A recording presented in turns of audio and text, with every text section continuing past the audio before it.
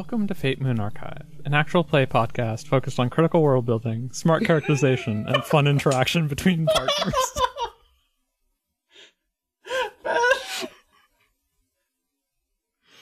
I didn't get it for a second. I was like, I guess we are actually playing. Wait a minute. You fucking got me there. Welcome to Fate Moon Archive, yet another game club by two trans people on the Abnormal Mapping Network. So we can only do that one if they actually accept us. Uh-huh. Okay. Now, I guess we should do a real intro. Uh-huh. Welcome to Fate Moon Archive, a podcast about wading through 20 years of Type Moon. I'm host, Fen. My pronouns are Faye Fair. And joining me is... I'm Ben Enns. Did you say pronouns? Yeah. She, they. Today, we're going to be doing a bunch of stuff. First off, we'll be covering Eclipse, the epilogue to Tsukihime. After that, we each have a couple of thoughts on Tsukihime as a whole that didn't quite make it into our wide-ranging Kohaku wrap-up. That was really more of a full-game wrap-up, if we're being honest. Then we have some questions to Then we have some questions to answer from our wonderful listeners. Thank you all for writing in. I can't believe how many people wrote in. Wild. The thing is, if you give people 7.5 months, at least you start asking for questions 7 months in advance, people will throw you some pity questions. I think we have like 4 people who sent in 13 questions. Yeah, okay, that sounds right. If you have questions about Tsukihime or any future games as we cover them, I don't want spoilers for stuff we haven't covered yet. Yeah, but don't do that. As we cover future games, we know some things, but we don't know everything. Yeah. I would say aside from stuff that I've played, I know very little. Mm-hmm. Or if you have questions about anything else, you can send those to cryingrules@gmail.com. Or is it cryingrulesactually@gmail.com? We keep doing this, man. We can't keep doing this. It's cryingrulesactually. It is cryingrulesactually@gmail.com. I need you to say that again slowly into the microphone so that people understand which one is the real one. Okay. Maybe we should just get cryingrules@gmail.com. Yeah. Our email is cryingrulesactually@gmail.com. Finally, we're going to wrap up with some clips that got cut from episodes for various reasons, most of them spoilery or during breaks, and they didn't fit well into the main vibe of the show. Like the intros that you enjoyed right before this, so that I can make a joke about me saying, I'm host, Fen. I hope you have fun. You're such a goofball, man. Oh, I'm a little giddy from finishing Tsukihime. I played Eclipse the last little tiny bit. We both played Eclipse this morning. Today, a few hours ago. And so I'm depressed because I missed Tsukihime, even though I've got months of Tsukihime related stuff ahead of me. Okay, before we get into that, do you want to go over content warnings? Content warnings. Okay, yeah, I don't know how in-depth we're going to get, but, general Tsukihime content warnings are sexual assault, gore, violence, references to extreme child abuse, sex scenes with underage characters, careless handling of mental health, incest, misogyny, death, and suicide. All the good, all the classics. That's all of them. Wait, did we say drugs? We did not say drugs. We never said drugs. There's drugs, too. Yeah. Involuntary drugging. How many of these do you think are going to carry over to Stay Night? Let's see. Is the thing. It's not a fun question for you because you already know. Gore, definitely. Violence, definitely. References to extreme child abuse, check. Sex scenes with underage characters, yes. Careless handling with mental health. Oh. I'm sure that there's instances that I think it is way better than this game, which has a whole half of it devoted to what if the family had depression, but also that made them monsters. Incest depends on how you define incest. Same with Tsukihime. Right, yeah, actually, okay, yeah. So the same pseudo incest as Misogyny, oh yeah, baby.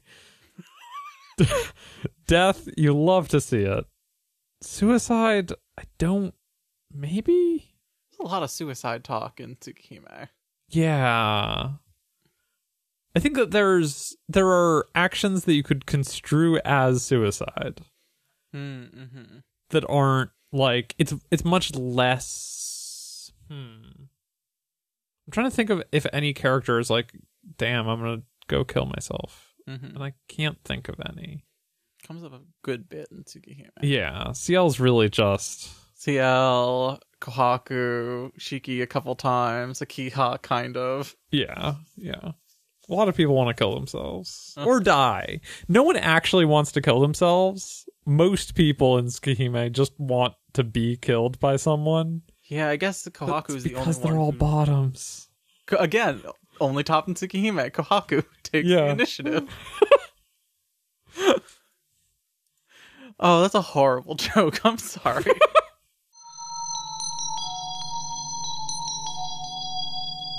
So we're done, Ben.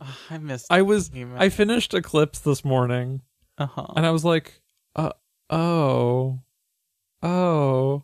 I didn't realize that I hadn't finished it yet, and now I have to process it. We've spent how many months have we spent on this game? Let's see. We recorded early April, so April, May, June, July, August.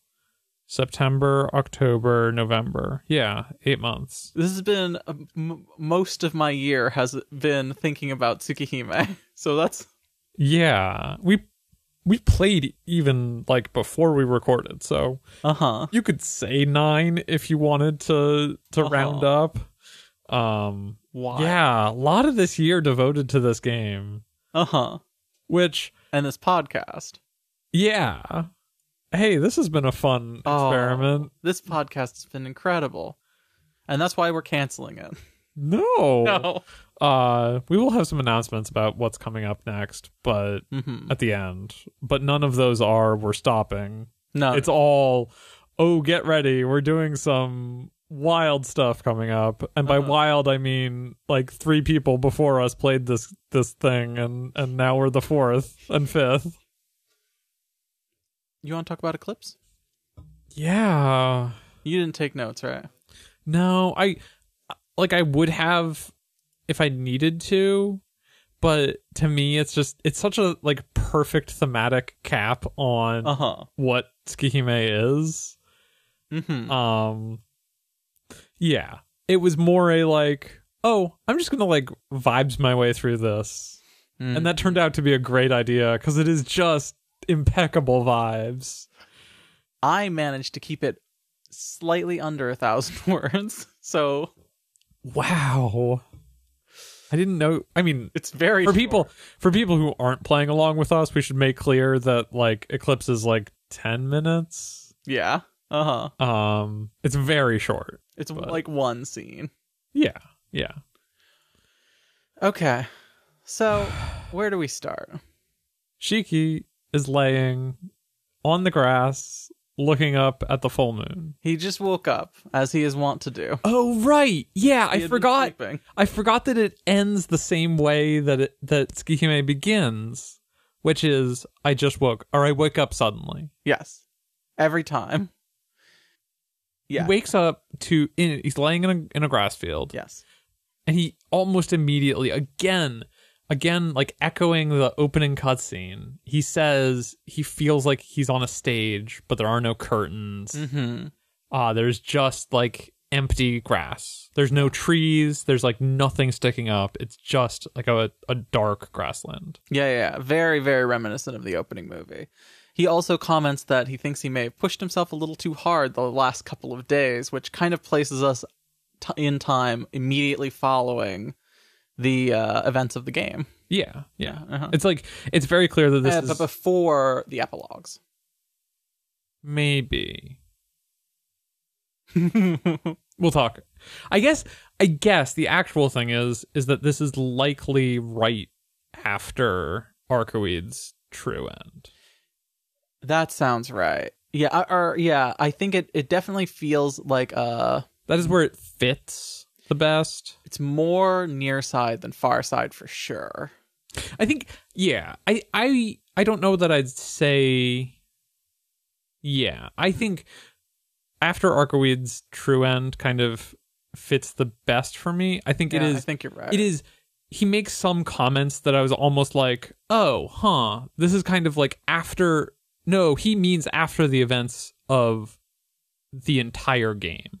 Mm-hmm. Like he makes some comment about, days coming and going and being almost identical. And I was like, oh, you mean after these 5 routes, you're laying here and you're exhausted. Yeah, it's a little tongue in cheek. You're probably right about it being after the Arcoide thing because he is very alone here. He's very alone. And Arcoide's True End, as we remember, ends with her leaving forever. He's very alone, and he's thinking about death. I mean, like, not that he doesn't do that in every route, but... He tries not to. He tries not to. But he's definitely kind of... Even before another character shows up, he's like, oh, yeah, like, I'm not going to last much longer. Mm-hmm. He's, like, thinking about how... He's looking forward to the future, but he's also nervous about it, right? Mm-hmm. His chest still hurts. He says his anemia hasn't gone away. This scar made me think. His chest has healed. Yes. But his anemia hasn't gone away. Yeah. That made me think, like, oh, he hasn't gotten through, like, the Kohaku route, or which is the route where he's, like, totally cured? Hisui route, yeah. Right? How does Hisui? Oh, yeah, because Akia's dead. Yeah. Well, and it wasn't right. It's always in Hisui's route. It's always Shiki who kills other Shiki. Yeah. So Akiha doesn't need to be dead for Shiki to be fully cured. So it definitely there's so much unresolved with Shiki in the near side routes that I was like, okay, this is near side for sure. Mm-hmm. Even if it is also for everything. He says that he never really thought about living a long life. He never really assumed that he would be able to have a long life. Mm-hmm. Not in a, oh, now I'm faced with that fact. No. But in a, like, okay, I've had fun. I pushed myself a little too hard, but it was fun. Yeah. He's very like, I could die tomorrow. I could die in 10 years. It's gonna happen. Oh, well. And then we get a line. Who is here, Fan? It's Aoko. Remember Aoko Aozaki? I sure do. She's great. Mirroring her very first appearance in the game, she says, hey you, it's dangerous just lying around like that. And we get a mirror of the first CG in the game of little Shiki in the grass and Aoko looking at him, except for it's big Shiki now. Funnily enough, still has no eyes, because we never see his face fully, like, done out in the whole game, except for when he's a kid. The kid has eyes, and now he just doesn't again. It's very funny. And she's wearing a great outfit. Oh, yeah. I love Aoko's, like, dirtbag t-shirt and jeans. It's so good. But she's got this, like, long skirt on and this, like, shirt that looks like she got it from Hot Topic. Her hair is blowing in the wind. Her hair is like waist length or something? I think it was waist length before, too. Yeah, I just mean, like, in every CG, her hair cannot just be at her back. It's always in, like, flowing, I don't know, like half a foot in front of her. Yeah. It's a great look. So yeah, they start doing this like joke where she is like saying exactly what she said before, and he's responding the same way that he did before. It's really cute. Great. So it seems that Shiki somehow knew that Aoko was in town. And she says this was partially my fault. Yeah, she says that she couldn't really. It was partially her fault. So she came to check up, but she has she's part of the association. Which we know is the Mages Association. Yeah. Because we already know that she's a mage, so that's not like really a spoiler. And the association has a bad relationship with the church, so she couldn't like really get mixed up in what was going on. Mm-hmm. Yeah, that line threw me a little bit because it sounded like... Yeah, I mean, I guess this could be post-CL as well. It sounded like... It was like, oh, Shiki has a good relationship with the church, so like, I shouldn't even be here right now. But I think it is more what you're saying is like... He's definitely being watched by the church, at least, whether or not. That, like, she couldn't really do much because CL was there. Oh. Yeah, they sit in the grass and they chat about boring stuff for a while. They just kind of catch up a little. Uh-huh. How long's it been since... It's been 8 years since... 8 years? 9. 8. Something 8. like that. Because Shiki was 9 when the accident happened, so it's been 8 years. Yeah. So they talk a little bit about the thing that just happened, and about the future, but not that much. We don't really get any of the details of that part of the discussion. We cut straight to them getting ready to part ways. Mm-hmm. They stand up. Shiki stumbles. He says that he got no rest up until last night, which is what made me think like, oh, it was like yesterday was the day after the events of the game. Yeah. Yeah, and like she's like, "Oh, are you okay?" And he says to Aoko, "Unlike you, I have a normal body." Yeah. And she says, if you say so. And it's like, okay, what does Shiki know about Aoko's body? I mean, I'm assuming this is a reference to Karno Kokiai Aoko. I know nothing about... We have not yet seen or read KNK, so we can't say what's up with that. Yeah, I'm wondering, whatever it is, how does Shiki know it? I'm assuming that it was like just part of 9 years ago, the two of them. Yeah. And we just weren't party to it. Huh. I never really got the feeling that Aoko told him anything. It always seemed like he was telling her things. Maybe they've kept in touch somehow. I wonder if her death lines are weird. Yeah. That could be it. He's not wearing glasses in that CJ, I noticed. Yeah. I meant to go check, and I was like, oh, I don't think I saw glasses on that face. That's weird. So Aoko straight up tells him that he's dying. He doesn't have long to live. He's like, I know. Yeah, that's okay. And she says that all of this, him getting caught up in all of this business that had nothing to do with him, has dramatically shortened his lifespan, essentially. Aoko asks if he's not afraid of dying. And Shiki's like, oh no, I think I'm more afraid of death than most people because I know more about it. But that he just tries not to think about the future too much. And she's like, oh, I guess you can see your own death as well as everyone else's. And, whoo, boy, I couldn't handle that. Oh, geez. Well, yeah. But what he says is that, like, it's not like he can see the, 13 steps to the gallows. Or is that the line that... She says that. She says... Yeah, he refutes that. He's like, I don't know when it's not quite like that. But I mean... And she's like... Close enough, dude. Like, yeah.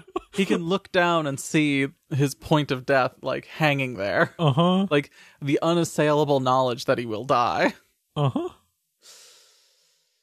She asks if he has a hard time living with such a, like, weak body. And he says that she's giving him a look with, like, her eyes have changed. And she's looking at him like a mage, not like a person. You know what I mean? And which is, just real quick, fascinating that we get that division this early. Because, like, there aren't mages really in this story. No. Aside from her, and the first time she shows up, she's like, oh yeah, I stole this. Here are glasses. Bye. I'm going to leave a lifelong impact on you, but I'm also going to have like, 2 scenes. Yeah, we don't know from mages are in Kara no Kyokai. I imagine, like, if she and her sister are. But I wonder how much of the broader mage world. This isn't really a spoiler to say, but mages suck shit. Mages are terrible. But yeah, what's Shiki's response? Shiki's like, you know what? I've had a lot of fun in my life up to this point, despite everything, and so I think I'm going to have a good time in the future, too.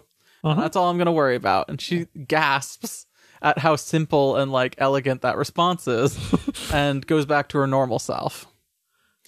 She's a little sad about it, though. What's Aoko sad about now? Aoko's worried that when she told him God doesn't give power without reason, that she, like, kind of forced him into the situation that he was in, where he was like, yeah, I'll go help. I have these eyes for a reason. Might, should use them. That reason. And, like, if she hadn't told him that, he could have lived his life as a normal person. Yeah, she's very insistent that, like, if you hadn't gotten involved, everything would have worked out fine, and you could have, like, lived a normal life and put off your death a little longer. Does she say, isn't it ironic? Yeah. Okay, she says, isn't it ironic that a killer more skilled than anyone else also hates killing more than anyone else? Debatable that Shiki hates killing, but I guess if this is near side, he's certainly scared of it. Yeah. Like, on everywhere, he's very reticent to ever kill anything that is living. He does kill Yumizuka so fast in the maid routes. But especially in the near side routes, right? No. He really doesn't want mercy for Yumizuka's Taiyo. No mercy for Yumizuka Taiyo. Basically, Aoko wishes that he didn't have to go through all of this, and he's like, it couldn't have happened any differently. Yeah, this is who I am! This is just the kind of person that I grew up to be. Yeah. She calls him a wonderful young fellow, and says that most of the people she deals with are shitheads, so it's really refreshing to talk to someone who's got, like, some good in them. Yeah, Shiki is a complicated character, but generally he's a good guy. Yeah, he's a good guy, and, like, we see in the future, we see mages trying to do their best. But it's just like you're in a system that is designed to make you do terrible things, and be a terrible person. And so it's really hard for any one individual, even like, any one individual who wants to do good, to match up to just even the nicest of mages in terms of how much they suck. Aoko is done. She says, see you, and starts walking away with very little fanfare. And then Shiki remembers something. He forgot to do something before. What's that, Fan? Well, first, he thinks, like, ironic that she'd say see you when this is definitely the last time that we're gonna see each other. Like, I know that we're not gonna see each other again. He calls out to her because he knows that this time, like last time, she's just gonna walk away from him, not turn around, which is a weird thing to call out as like, oh yeah. So he calls out to her and says, and she does actually turn around. She's like, hey, what's up? Great CG. There are 2 CGs in this 10-minute long section. She doesn't turn around until he says the words. Oh, okay. So he calls out and he just says sensei. She stops without turning around. He hesitates. He's like, well, okay. I already know that I'm not going to see her again, but I know that if I say these words, we're really not going to see each other again. Thank you. I'm glad I met you, sensei. I believe he whispered that to the wind after she left the first time. Yeah. I think I remember commenting on it. He is chronically bad at thanking people for the things that they do for him. He leaves the what's the family that he's staying with? Arimas. The Arimas. Wait, really? Okay, yeah. The Arima family? Yeah, okay. Yeah. That's the family that like adopted him after the Tonos. My brain is being roasted so fast because it's boiling in here. Is it boiling in here? I'm dying. He says thank you finally. Uh-huh. And we get a great CG of... Have we seen Aoko's eyes before? I don't think so. I think we've only seen them closed. Yeah. So we get a close-up of her face, and she's smiling, and she has, like, really vibrant blue eyes. I think they're, like, even brighter than CL's. Yeah. Mm-hmm. They really stand out against her bright red hair. Uh-huh. And she says, take care, Shiki. Let's meet again if we are fated to do so. And then the wind, like, picks up very suddenly, and she disappears. Uh-huh. Aoko. Great character. Aoko. So curious about her. PR. Spoilers in a few minutes, and by a few I mean anywhere between 10 and an hour. Gonna go over ratings for a bunch of different characters and routes and stuff. I had forgotten to put Aoko on my list of girls, and this really bumped her up there. Uh-huh. She probably would have been last or second to last. I think she's real good, Ben. Uh-huh. So we get this the sad, like kind of hesitant piano music that plays when something is ending. I love that track. It's such a pretty tune, and it sounds like the person who's playing it is crying. Yeah. I'll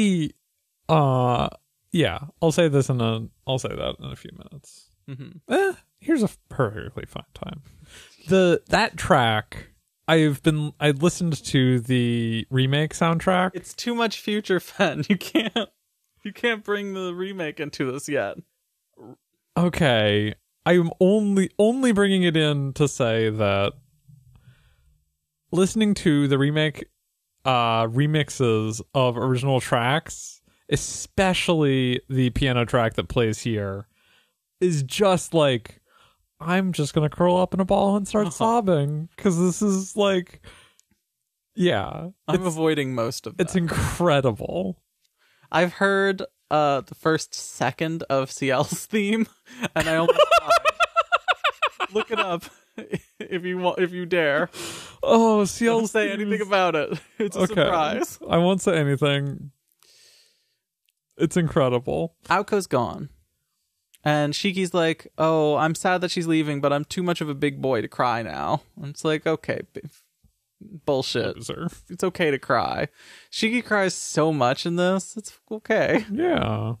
I mean, crying just because someone's going away, like, and not dying is maybe debatable, but I cry when people leave all the time. I cry when people leave all the time, Ben. Shiki's not on estrogen, yeah. Okay. Shiki thinks that maybe he will meet Aoko again someday then, if things already weren't turning out the way he expected. And they'll beat the shit out of each other in Melty Blood. Uh-huh. I close my eyes just once, as if lowering the curtains. In the sky, dawn is drawing closer, just like the moon that has just fallen. For the time being, the curtains are lowered on the long story for Tonoshiki. Even though I know it'll end one day, I don't care. The memories continue on. I'm sure that even the end will be a happy one. The lunar eclipse is far away. Everyone races through their remaining time and passes on. Great line. Yeah. And then it just says Finn. Uh-huh. And no credits. No credits. No. Fades out. Yeah. And goes back to the opening screen. Yeah. Tsukihime. Rules. Can't believe I ended up being a moderate Shiki fan. I like him. I ended up liking him a lot more than I thought I was gonna. Uh-huh. Would I roll for him if he was in Fate Grand Order? Probably not. No. But I might throw some tickets his way. Yeah. Yeah. It's hard because he feel can't like it would live up to depend Girl if- Shiki still, but Who else is on that banner, Ben? 5-star Arcweed. Oh, then I'm like throwing my entire backlog of quartz and also maybe my wallet at that banner. And if I happen to get MP5 Shiki because he's a lovely 4-star. He would definitely be a 4-star. Yeah, I liked Eclipse. Yeah. It's cute to have an ending that's just for Shiki after we spent all that time with him, right? Yeah. Good way to wrap it up. I really wasn't expecting to see Aoko again in this. Yeah. Yeah. I really enjoy all of the mirroring of the imagery in the cutscene that plays the first time you boot it up in the opening. That's great. Tsukihime is such a good nighttime game. You know what I mean? I know half of it takes place during the day, but it feels like it's such a good nighttime game. So it's nice to see that it's the end of the night at the very end, right? I think Stay Night's it's called Stay Night, so it's probably also a nighttime game, right? I feel like most of it is during the day. Yeah. You got anything else to say about Eclipse? I don't think so. Okay.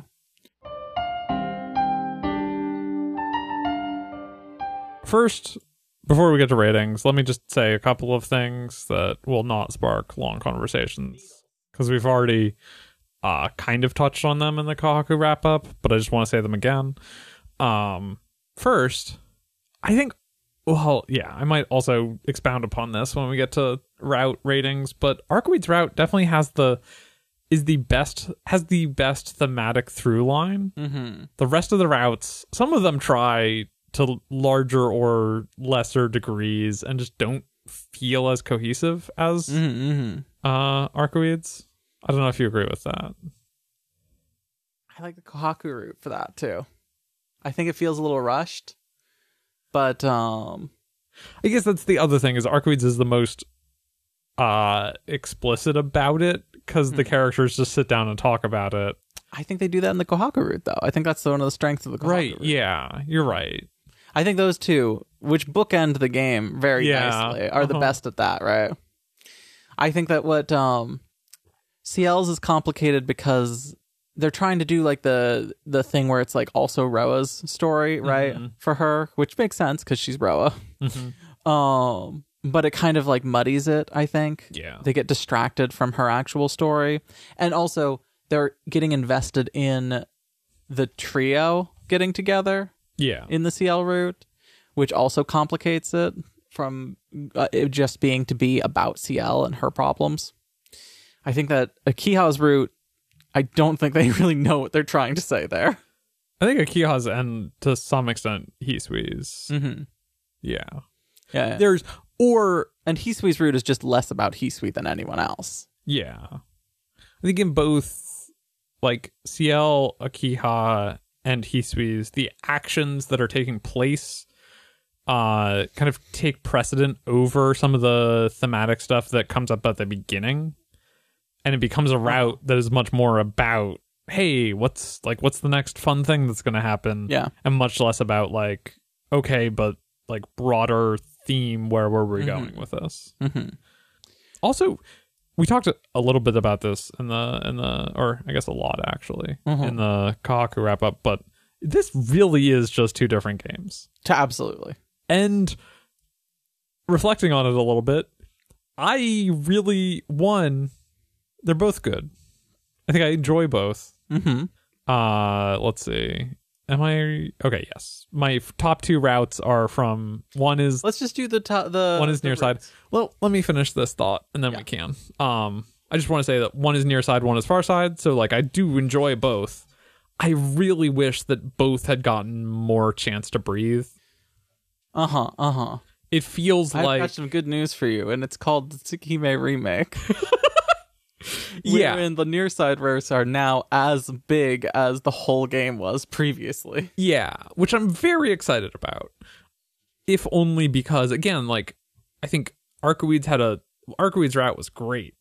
Had a great like thematic through line, and then CL's is like, okay, we're gonna repeat a lot of stuff from Arcoids route, and then we're also going to have some new stuff, and like there's definitely an element of like, damn, I really wish that these had the room to be less repetitive. Yeah, that's a thing in this game, is that like so much of it is shared between routes. Even after routes break, I think this is worse. Like CL and Arcoids are the worst for this. Yeah. But even after the routes break, CL's is like, okay, we need to speed run Arcoids like high points. We need to get you to be like, okay, I like Arcoid. What does it mean to like a vampire? Okay, this is fine. That's partly because it feels like they're setting up for a triad ending.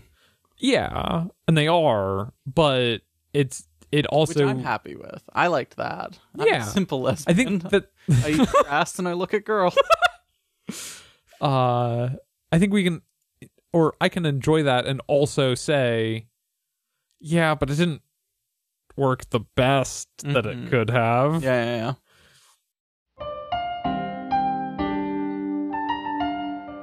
Yeah, okay. Let's get into our routes ranking. Route rankings. Do you want to start bottom and then go up? Sure. What was your least favorite route of the game? Akiha route. Akiha with a, like, just, not by far, but by a pretty solid margin, Akiha's my least favorite. Yeah, it's tough to be Akiha on Akiha's route. Which is, like, I think that we said this. Part of the problem of the way that we do this podcast, Ben, is that it has been months since I played Akiha's route. And mostly what I remember is the negative takeaways we had at the end of those episodes. That's always how it goes. Like, you remember the beginning and you remember the end. But I feel like I remember there being some interesting stuff around, like, hey, what does it mean to like lose yourself? Hey, is assisted suicide okay? That it just, like, there's a more interesting route there. Yeah. That it just drops all of the interesting stuff on the ground. Drops a lot of balls there, yeah. And then a lot of the things that I really did like about it at the time are our Far Side route stuff that just gets done again and better in other routes. Yeah, you know what I mean? I think it is certainly, it is the most Yumizuka, like, right? Like, you get significantly more Yumizuka. Thing. If you count that as the Yumizuka route, I would have to add it in somewhere, but it would be above the Akiha route. Okay, I'm adding Yumizuka. Oh, I can't do that. We have to do that as a joke, but it doesn't actually count because it's not a route. Okay. But yeah, Akiha route, bottom of the bottom. I think that there is a better route, but it has to not have the gun sitting on the mantelpiece that is labeled pseudo incest sex scene. Chekhov's sex scene. You mentioned that they're brother and sister in the opening act, and then that means, and you check what genre of game this is, and you're like, oh no. You check your route guide and realize Akiha is one of them. Did you see, Ben? Yeah. The absolutely incredible, I think it was the Spire game designer wrote a move called, I think it was just called Chekhov's gun.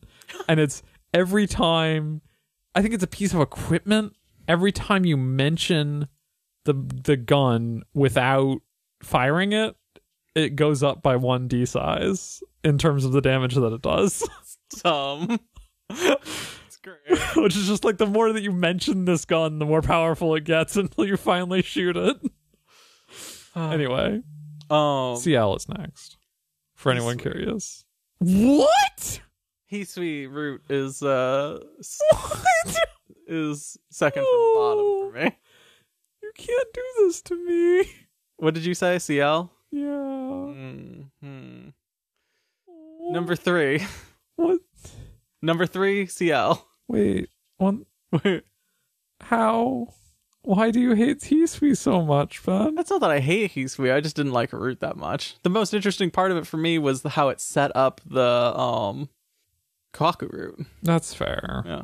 It's like, okay. The burning body stuff was really interesting too, but it just didn't speak to me in the same way. I found myself being underwhelmed by it a lot of the time. Yeah. I think, again, like well, I will talk about it when we get to there on my list, but Ciel is next. Well, okay. Ciel's number 4 for you.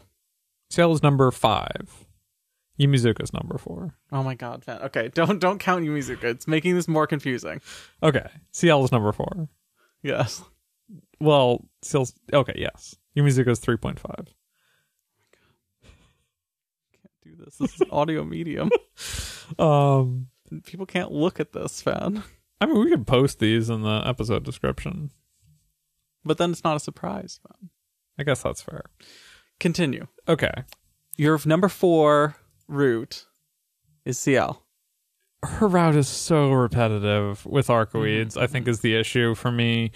And suffers from the same setting up a really strong thematic premise at the beginning, which is like, hey, what does redemption mean?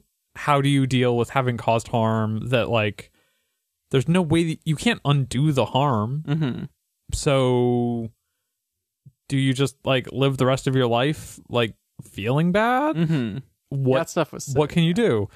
And then yeah, the route is like, okay, but forget all that. Yeah. Let's have some sick fight scenes and also a triad ending. And, like, I'm so here. If we were ranking best endings, that triad ending might be the best one. I think it's the best one. But the rest of the route leading there, like, the middle has the longest and lowest of, like, oh no, I have so much to slog through before I get back to or I get to the ending. And I sound like I'm super down on Ciel's route, and I'm not. It's just that there are a lot of good routes in this game, and Ciel's just didn't. Number 3 for me, the Ciel route. Yeah. Fen. Yeah. She shows up with a gun and demands that and tries to orchestrate it so that they kill each other. That is sick. It's very sick. Arcoid gets her head cut off at one point and then almost pulverizes the skulls of everyone involved. You know, Ben, I'm changing this list live. No, you can't do that. It makes it even more confusing. Kahaku's number 4, Ciel number 3. Wait, what? Oh, I'm personally offended that... No, you keep things where they are. You can't change it live anymore. There we go. Akiha's worst. Akiha's worst. Yumizuka's second to last. You can't count Yumizuka either. I'm just saying where Yumizuka's route would be. Okay. Kahaku is 4th. Ciel's 3rd. I can't with you. And you were offended when I put Hisui second to worst. I just think you made a really strong case for Ciel's route. You're right that she is very suicidal, and I love that about her. You've confused me, and I'm looking at these. Okay. 5. Akiha. Glad 4. we agree. Kahaku. Hisui. This is going to be very confusing when we get to our favorite characters, Sven. Yes. I think I dislike the Kahaku route for kind of similar reasons as you dislike Hisui. I think that there are, like, sick moments, and I like hanging out with Kahaku, but there's really... Yeah. I don't know. The thing is, it's hard. There's a lot of good routes in this game. It's hard to pin them down. Even Akiha's route is good. Yeah. Despite itself. Or I think Akiha's route is the most has good moments. Which I would also say about Kahaku's and Ciel's. Both of them have good moments, but don't have a, like, the overall experience of them doesn't hold up as well as others. So 3 is Ciel for both of us. Yes. Middle of the road. That's Ciel right there. Number 2. Arcoid. Wow. Arcoid. Surprise, surprise. Oh, I love Arcoid. Perfect. In some ways, Arcoid is the perfect intro to this game. because it's such a good route. There is few moments in this game that I like yelled and got up from my computer more about than Shiki suddenly stalking and killing Arcueid. I was just sitting, I don't remember where I was. I was probably stunned. I was like, oh, this is this kind of what this game is? I think I was probably laying on the bed, on my bed, like sprawled out, clicking away, and then just like my heart started like racing, and I'm like, wait, I'm sorry? I'm sorry? I'm sorry? He's not about to do this. Great opening. She's great. Like, spending time with Arcueid is great. I love Arcueid. Yeah, and also, as we've come back to several times in basically every episode, just some of the sickest conversations in the entire game. It was like, hey, I think part of that is like, oh, these are thematic things that I am interested in, less so than some of the Far Side stuff. Yeah. Like, I think some of the Far Side stuff probably has more thematic cohesion than I'm giving it credit for, just because it's like not stuff I'm super passionate about. Yeah. But like what does it mean to be alive, and what does it mean to exist, and like what does it mean to exist when your existence is meaningless, when it's going to be erased as soon as you die? That rules. Love Arcueid. Love Arcueid. Route number 1. Hisui. Kohaku. Amber and Jade? It's very funny, like, translating tweets on Twitter or wherever, and it's like, oh yeah, Amber-chan. I'm like, okay. Amber-chan. Tell me what you like about Hisui's route, then. So I think... if you love her so much, why don't you marry her, fan? I would. I would not, because I don't get that attached to fictional characters. I think Hisui, we talked about this a little at the end of Kohaku. Both of them are very speedy. One could say maybe a little rushed. But whereas it worked for Hisui, Kohaku doing it again didn't work as well, because I started to feel that like, oh, there were things that you really should have dwelt on a little longer. Or I would have loved if you dwelt on a little longer. And so for me, Hisui is like, oh wow, that like zoomed by, you finally learned how to pace a route, incredible ending, like maybe a little, and that it really is Hisui and Kohaku's route. Like it's the route for the maids. Yeah, I like Hisui a lot, and like I think that route undersells how good she is.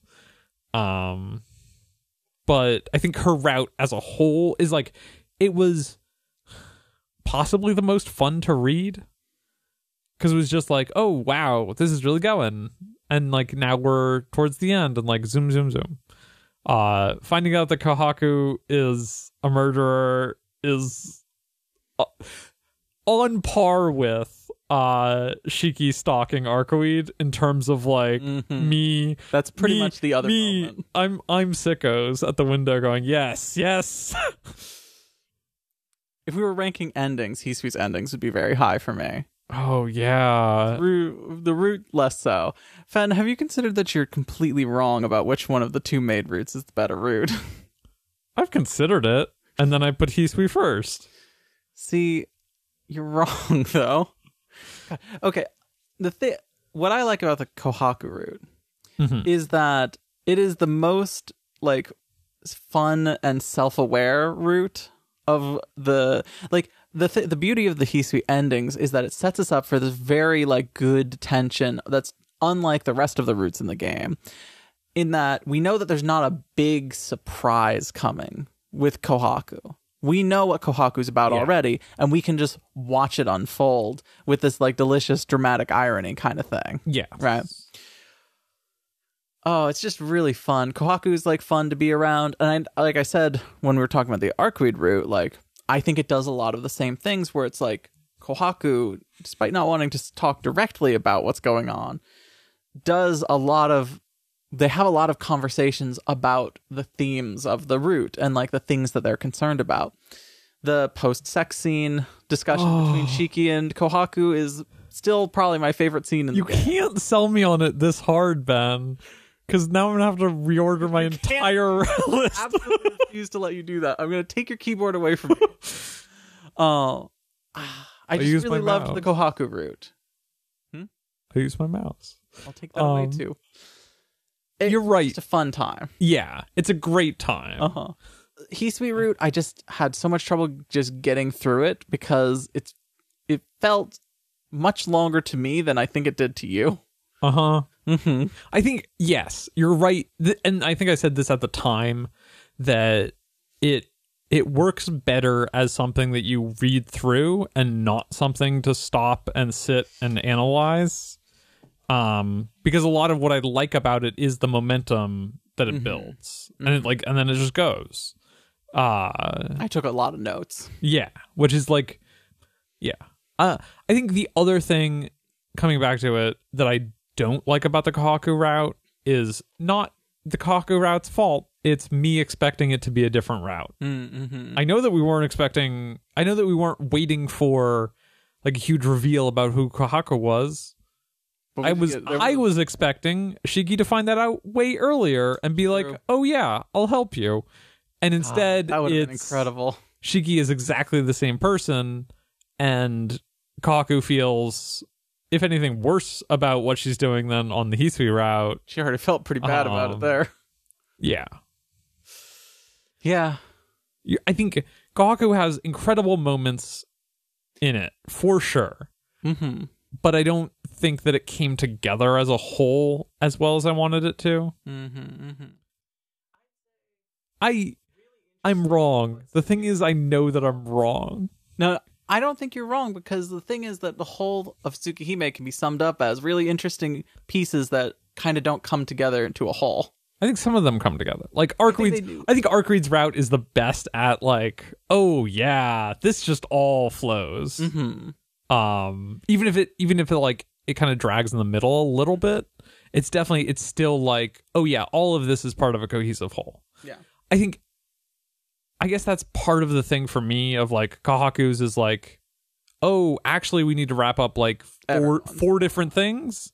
And so this is like 4 pieces of a route that are kind of distinct from one another and don't really fit together the best. And I think it worked better for me than it did for you, but I respect your position. I think even if you are wrong. The thing is, the conversation with other Shiki about what it means to do violence rules. Great conversation. I don't think that it works as well.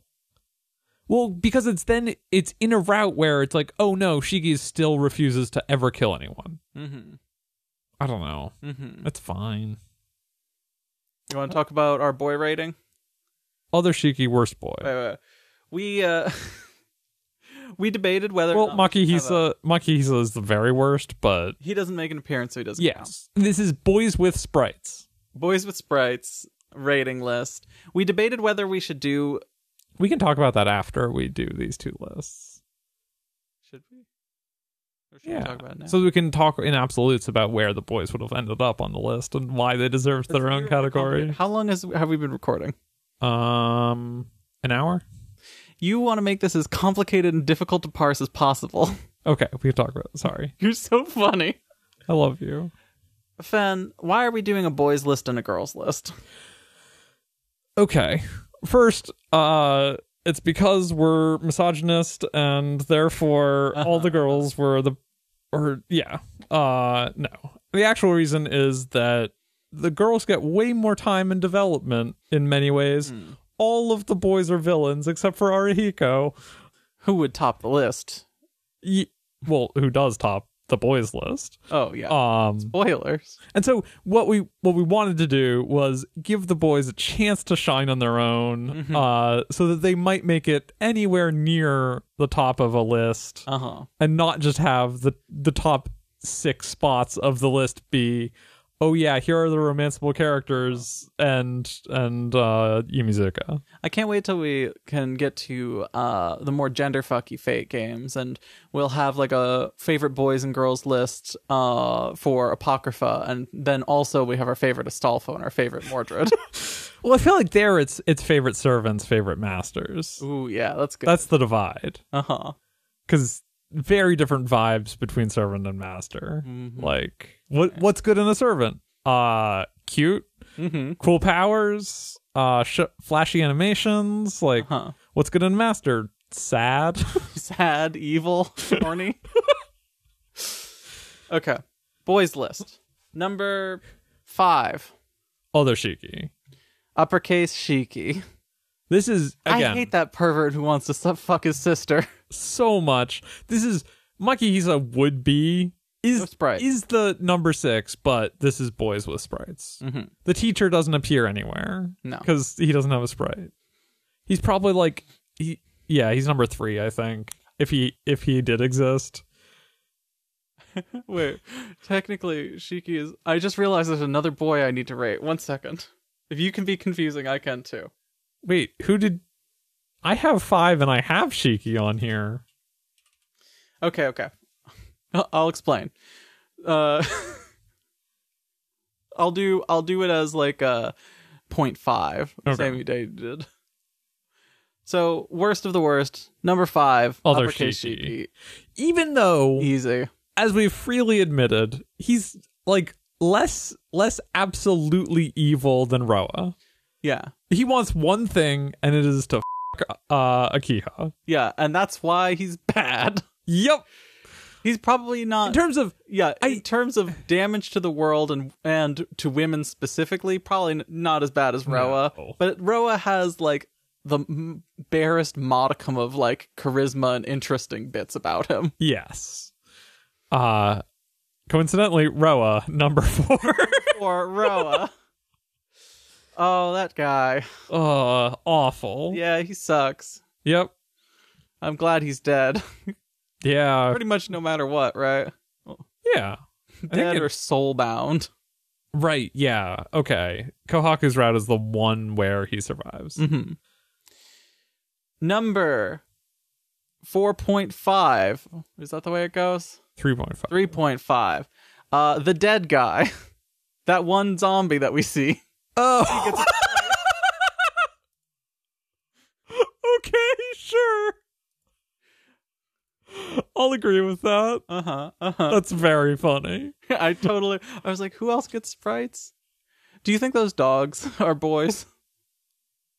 I mean, those dogs are chaos. Number 3 already is kind of debatable because does a puppy have gender? Chaos. Number 3. I think he's transcended beyond gender a little bit, but I thought you were about to say, "Oh yeah, Chaos is trans mask," and I was like, Chaos is a trans icon. I think. Yeah, in some ways. I guess it's actually numbers 3 through 669. Yeah.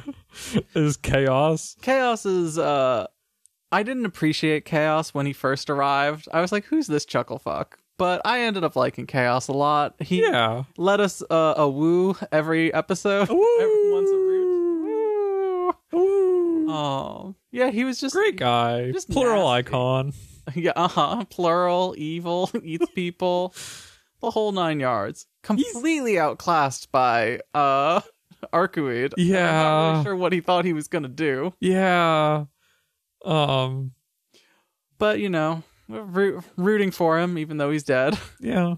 He'll be back. He'll be back. Number 2. Shiki. Wait, are we identical on these? Our list is identical. I don't think that that's very surprising, given our tastes and the discussions that we've had on this podcast. But I ended up liking Shiki a lot, actually. Yeah, he's not one of my favorite characters in the game. He wouldn't be the top of my list if this was a combined list. He's still a boy. Is the thing he's for me? He's still kind of a shithead. Is that it's a lot of awful things. It is way harder for me to and I don't need to empathize with a character for me to like them, but it is way harder for me to empathize with boys and get into a story where a boy is the protagonist. The sexism fan. Yeah, yeah, you're like, yeah. Yeah, he's just, I don't know.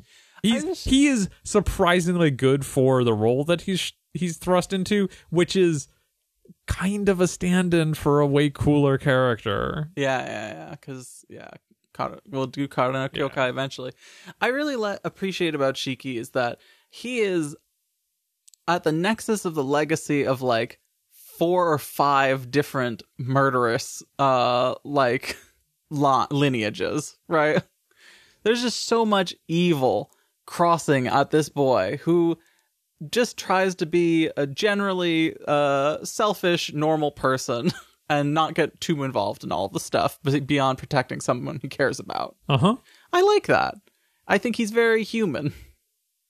Uh-huh. I can't defend a lot of the things that he says and does, but I think he grows up a little bit by the end. Yeah. You know, he's a teen. I think part of the thing that is my complaint about the Kohaku route is really that Shiki is the same person every route. Mm-hmm. And he does grow up a little bit in each route, but then he starts right back from boring. I think it accelerates every time, and he ends up in a better place in the Kohaku route than he does anywhere else. Maybe. Just the sex scene. Yeah, the sex scene is like leagues better. Oh. But yeah, Shiki number 2. Who's your number 1 boy? Ben. Your best friend and mine. Arihiko. Who ever get else? A last name for him? Arihiko or Tsukihime Arihiko? We think we did get a last name. Yes. I can't remember. What's his sister's name? I don't know if we got her sister. Oh, she's not the one in Melty Blood. I always think that it's Arihiko's sister. It's Shiki's other adopted sister who has a thing for him. Wait, what? She's just got like I love my older brother thing, which probably isn't as gross as Akiha's. Oh, it can't be, Ben. I hope she's in like 6th grade. She's not horny. Okay. Arihiko. I can name so many things I love about Arihiko. I love that he goes on fishing trips with the elderly.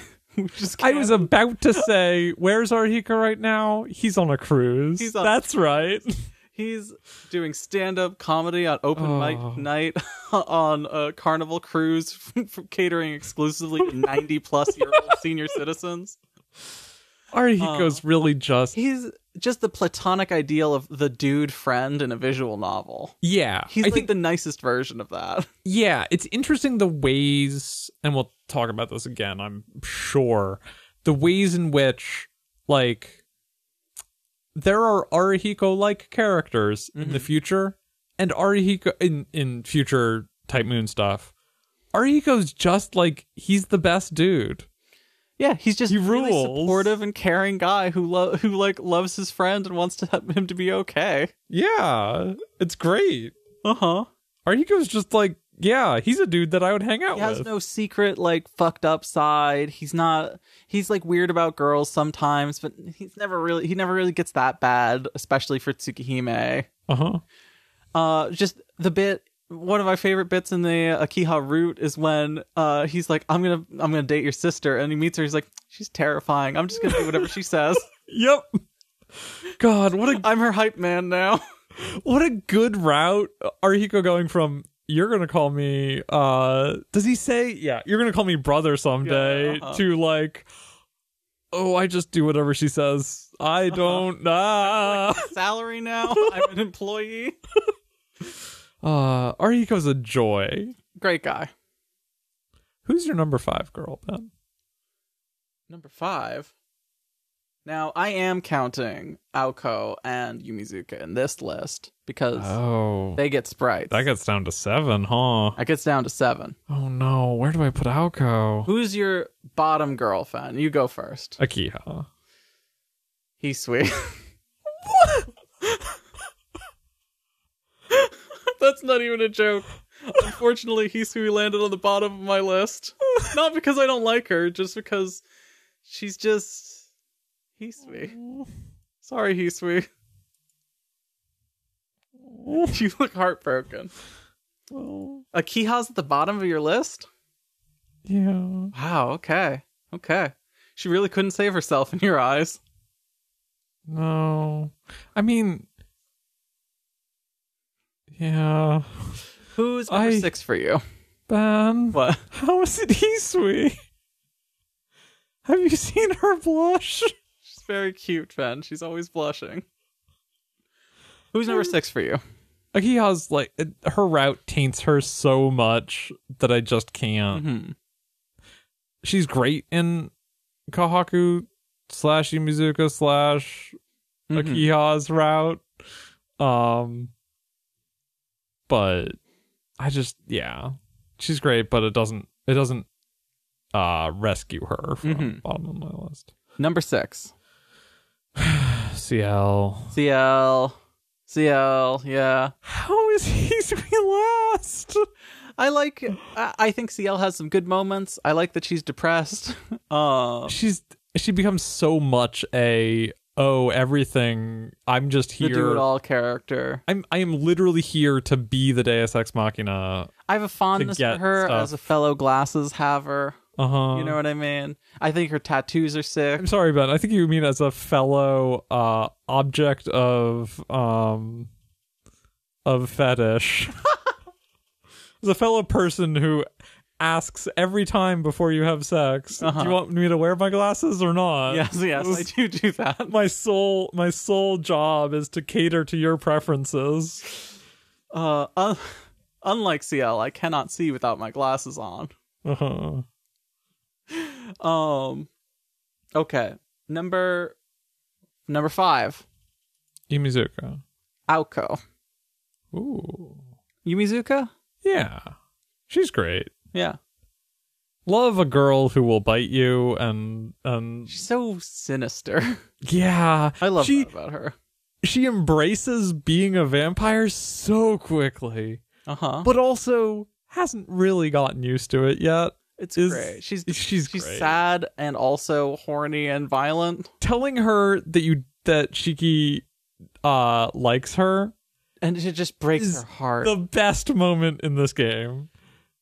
Aoko being number 5 for me. I really like Aoko. We just don't get enough of her.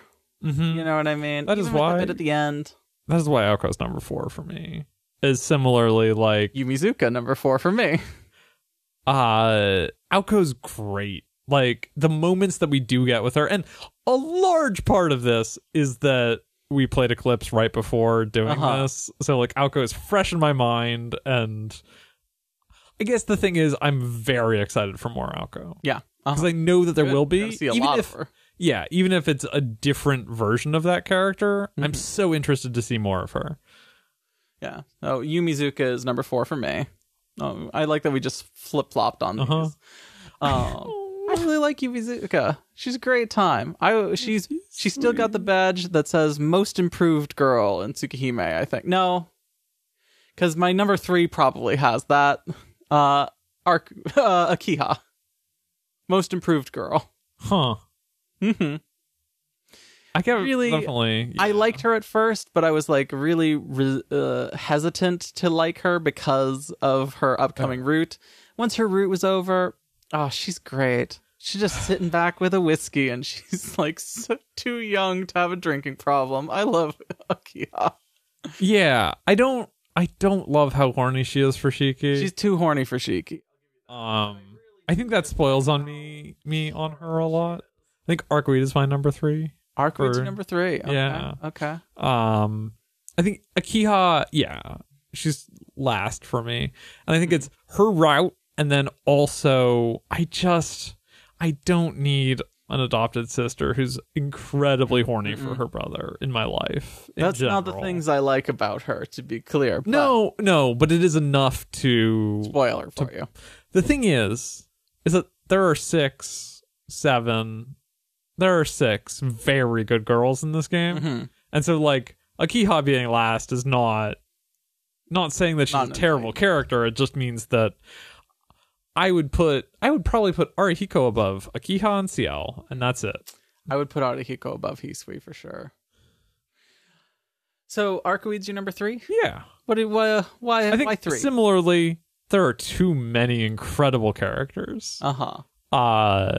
If close listeners who have been keeping track will know who my last 2 are. And I could not justify pushing Arcweed above either of them. Is the real thing? It's like are able to keep track of what we're saying right now is a mythical creature invented. Okay, Arcweed is incredible. Love her route just has hanging out with her has the best energy. She's so great, so energetic, so happy and excited, and I just love her a lot. My number 2, Arcueid. Yeah. What a great person to spend time with. Yeah. I love her big stupid shirt or skirt. I love that she's dressed like an office lady. We're going to talk about this from now until we play, until us playing through the remake, but her mauve, her terrible, her off-putting skirt. Just like it's just for anyone who hasn't seen a sprite of Arcueid, and please look up a sprite of Arcueid. For me, if no one else, it's a great sprite. Do it for fan. Do it for her. It's such an ugly skirt. Yeah. And it's so much of what I love about her is that her outfit is god awful, and yet she's still like one of the sexiest and just like most fun to be around characters in this game. Yeah. It's so nice to start off with a character who does feel like an adult despite everything. I think she has moments where she's like supposed to feel younger, but it always comes off as like a weirdo for me. Yeah.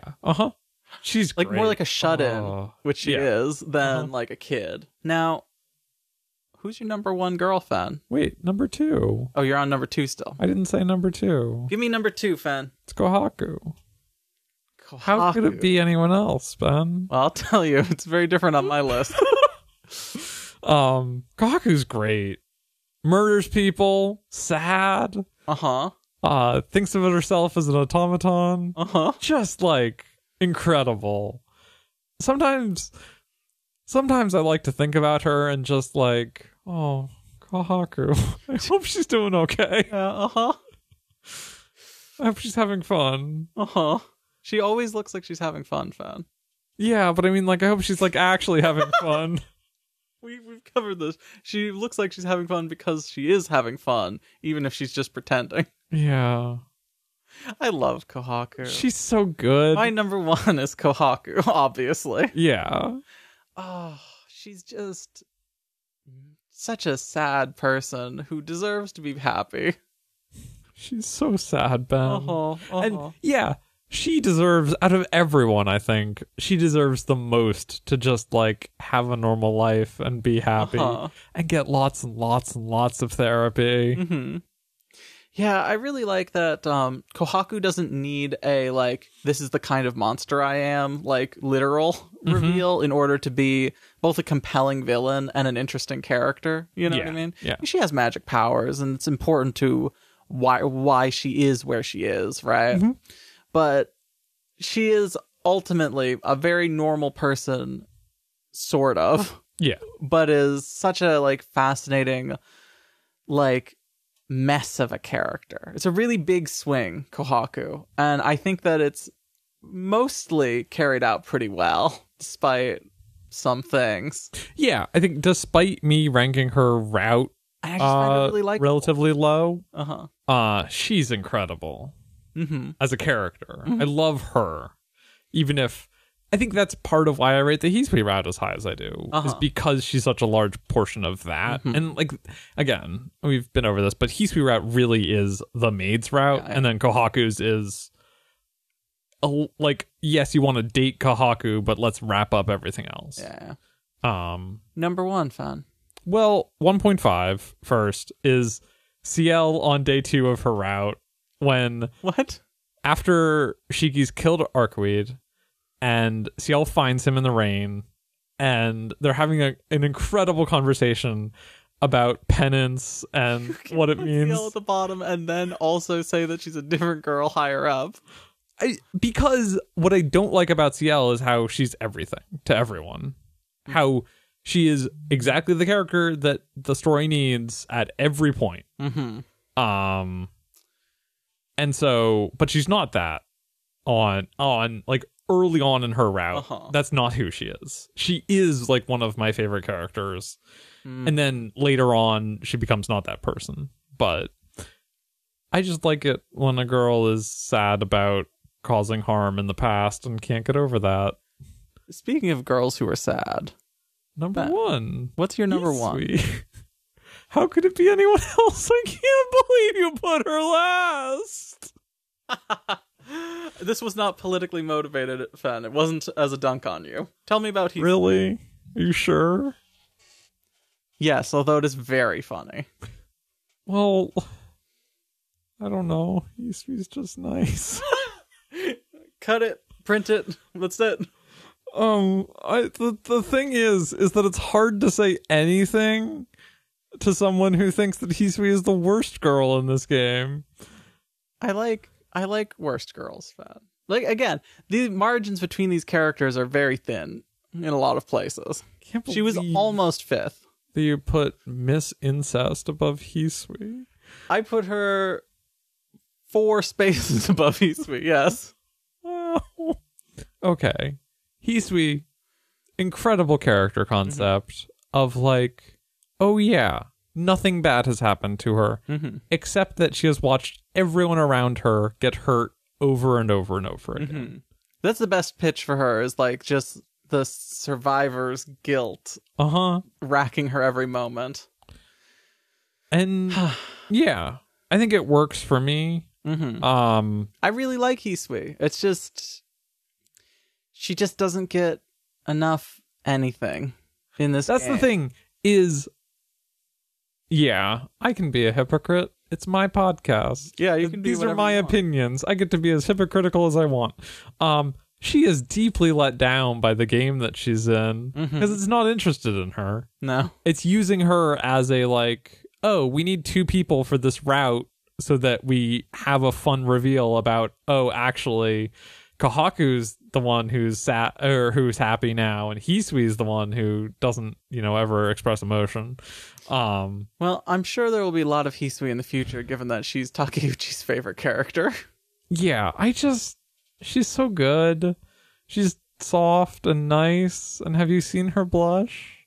Yeah, it's really cute. Blush. She did a lot. I love Hisui. You don't love Hisui. I do love Hisui. No, you don't. I just love her You sister wouldn't more. have put her last if you loved her. Someone had to be last, Van. I know. I don't love Akiha or Ciel. Damn. Harsh. I love Hisui. I would roll for any of these girls. Oh, yeah. Okay, that's the thing is, I think Akiha is like, I would roll for her. I wouldn't be overjoyed. Everyone else, I would be like, oh yeah, please. Whoops, all my quartz disappeared. You just don't like Akiha because I keep beating you as her in Melty Blood. I don't think that that's it, but I can't say that's 0% of the reason. That's very funny. Okay, that's our ratings. Yeah. Huh. Next up, we're going to do questions. Questions. Once again, if we're going to listen, we'll read questions for old games anytime we do one of these. Love to get questions. If we ever get to the point where we have enough questions that it would be a pain in the ass to answer old questions, then no, we're not doing that. But we'll do it. We're never going to get to the point where... I'm just saying, Fen, just in case, Okay. Almost certainly... we are going to do old questions every time. So, like, if you have Tsukihime questions that you realize in 2 months or years or maybe not decades, I can't... When's the next time we're going to do a Q&A episode, though? Might be Stay Night. So, like, a year plus? We might do one that's a wrap up for Kagetsu Toya, Plus Disc, Melty Blood. Yeah, that's what I'm thinking. But if you have questions, cryingrulesactually@gmail.com is the address. That is the correct address. Several, I say several, like 5 people know that address and have written in questions, and we thank each and every one of you. You can also DM Crying Rules on Twitter. As someone did, to tell us what is up with shots. Needles. Shout outs to Emotional Support Monkey. I don't know if they want me to read their @ or not. So I'll just, This is in reference to, we were going to get to this in the Kohaku wrap-up episode, but we forgot. This is in reference to the bit in the Kohaku route when apparently Akiha, as a child, almost injected Shiki with a syringe full of air. Yeah. And we were like, I know that's bad, but... How bad, fan? How bad? Tell me bad. Well, this person writes in, or I guess DM'd us on Twitter. They didn't write a physical letter and send it to us or anything. And that's a pretty well-known abstraction at this point. I'm a pharmacy tech who sometimes gives shots. I'm a pharmacy tech who also sometimes gives shots. The main reason you want to get the air bubbles out of syringes is just to have the most accurate dosing possible, since each air bubble is a little less of actual medicine being injected. Well, air being injected straight into the bloodstream intravenously can cause an embolism. It is actually far more air than popular media suggests, around 50 milliliters. So, presumably, Akiha could have injected that much air. Uh-huh. But... she would have to get a vein, though. Yeah. That said, getting in a big old air bubble pushed into your muscle will hurt, as will anything else getting injected. So, yeah. Can hurt. A small amount of air or fluid, like the amount in a shot, won't necessarily hurt by itself. It's usually a side effect of medication being absorbed that causes pain in injection sites. That's interesting. Thank you. I think we responded directly to that listener, but thank you for elucidating us on what getting the air out of needles is all about.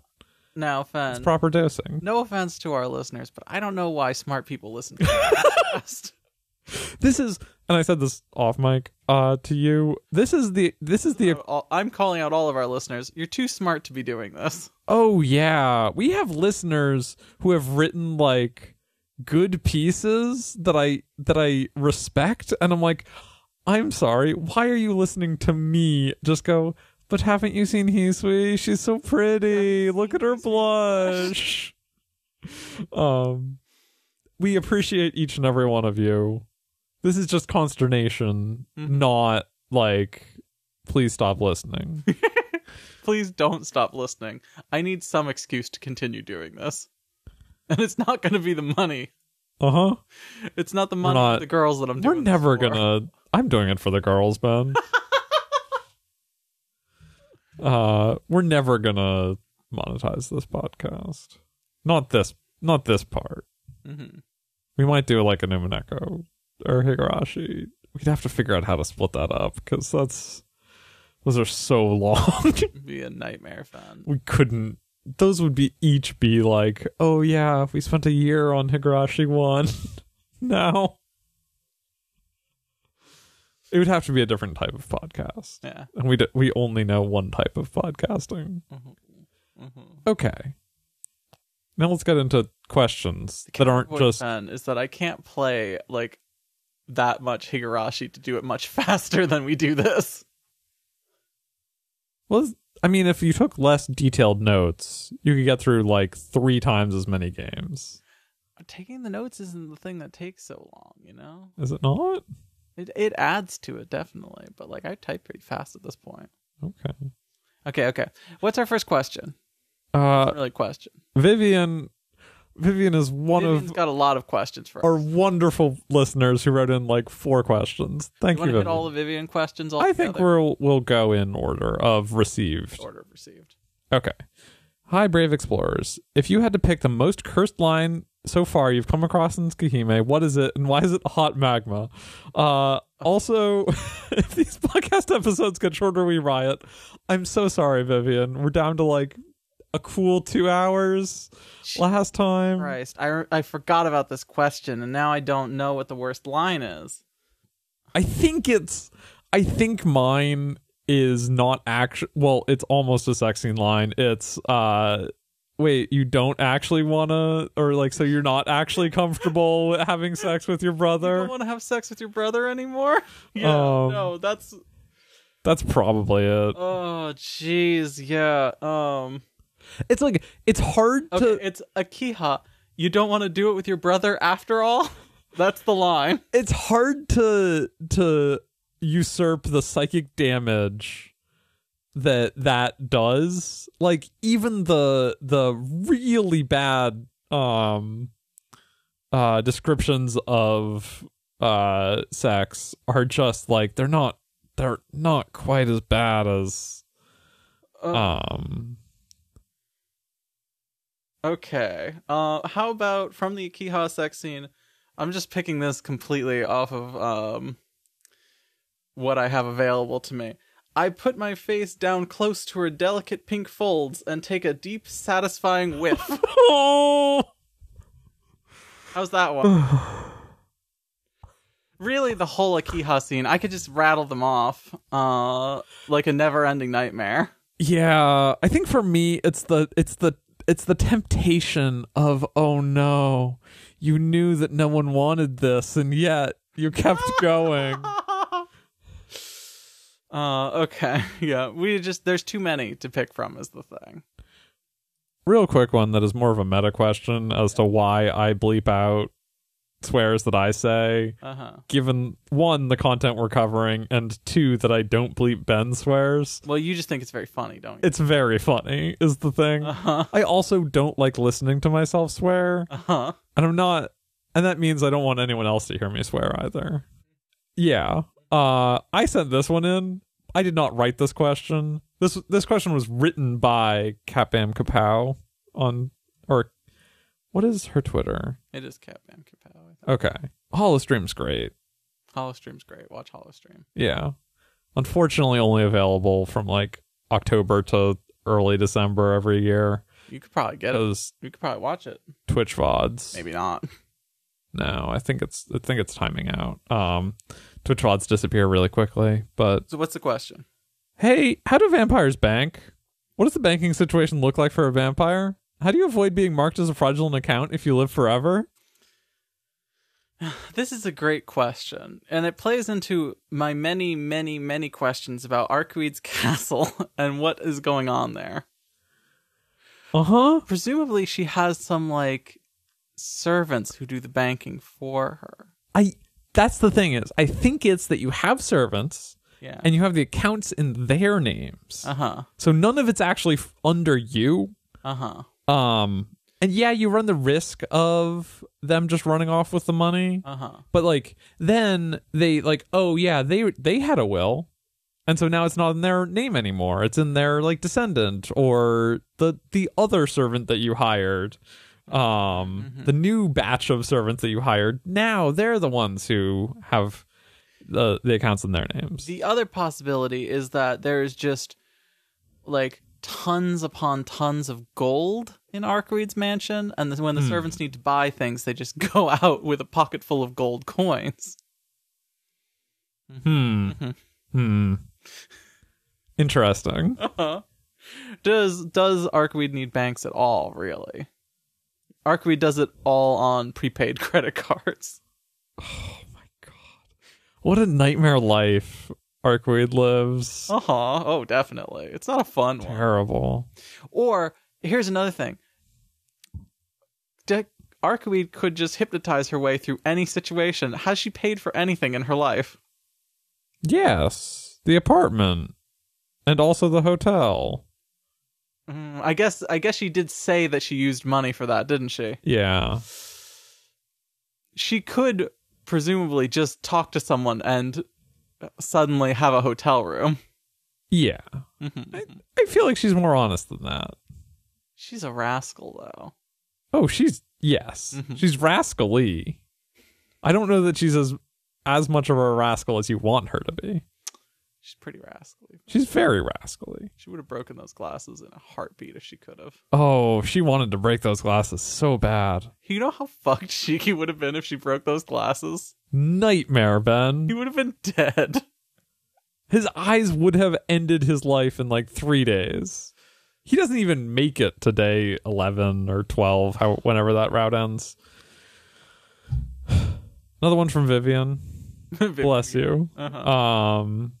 Something I've been wondering that didn't get covered in the route wrap-up is that now you've completed both routes. This was written apparently months ago when we just completed Arc-en-Ciel's. A while ago at this point. Who would each of you rather have a long-term relationship with? I've read over these questions, but mostly when they came in, so I don't... I don't remember this one at all. Okay, looking forward to this, the evolution of this question after the Akiha route, which will be the something holy trinity of marry, kill. Thank you for your service and good luck with Akiha. Thank you, Vivian. As you know, Akiha was a route. Well, the thing is that no matter what you pick, you also have to kill Akiha because she's telling you to. Yeah. I think should we just pick between Arc and CL, or should we pick through the whole thing? I think. Ooh. I mean I'm gonna have to insert so many bleeps in this bit because me saying marry, kill of Arcweed, CL, and Akiha, that's easy. It's kill Akiha. She wants that, yes. Sleep with Arcweed. Too much energy and then marry CL. I think I would have to go with Akiha, or keep Arcweed over CL. That's fair. I think I so. just like you're gonna get so burned out, Ben. I would be very tired, but Arcweed is just very, very good to have around. She's so cheerful, you know. Okay, but like, what if you woke up every morning to like fresh bread? The actual thing is that I know that I can make. I don't like curry. I can make a pretty good curry. So CL, like, yeah, sure. I wouldn't want to get curry all the time. I would. But spaghetti, Ben. Do you like spaghetti? No, I don't eat spaghetti either. Oh, well, that's a bummer. I don't eat most kinds of noodle. I would consider marrying Arcweed if she toned it down a couple of notches. I'm sure she will. Eventually. Like after you die. That's fine. Yeah. I'm gotta kill Akiha. She's literally asking you to. Oh, fuck CL and marry Arcweed. Powerful. Of everyone, I think again the trio doesn't work, but I think it's marry Hisui for me. Like long-term relationship with Hisui. What? Kohaku. Oh, Ben. Never mind. It's Kohaku. It's Kohaku because of the gaming. Yeah. Here's the actual thing.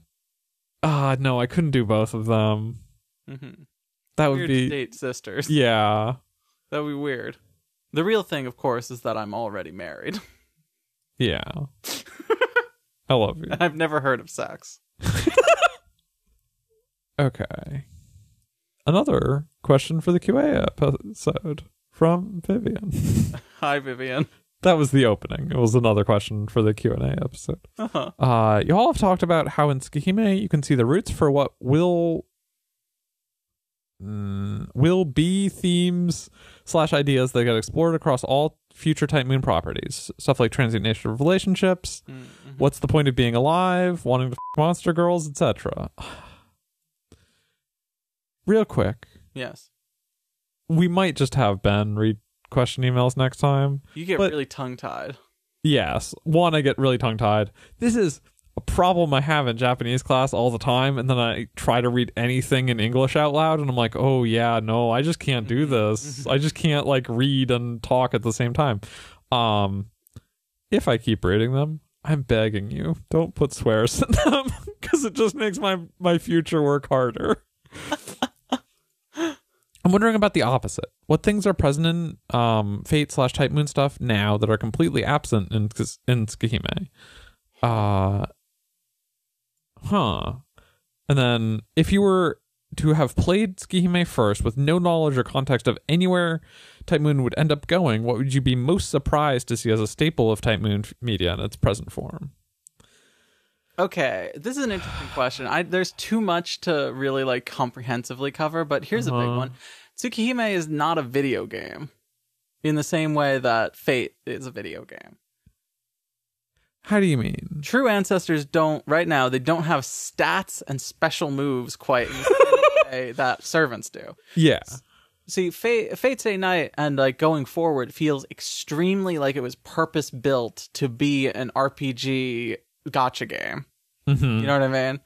Like, And all of that's completely out. Like, Tsukihime is so much looser. It doesn't really feel like that kind of thing at all. Yeah. To me. Like, yeah, we got... Arcui does have a super move, right? The Marble Phantasm. But it just doesn't... It's not the same kind of vibe. Yeah. Like, Stay Night has stat sheets for all the characters, right?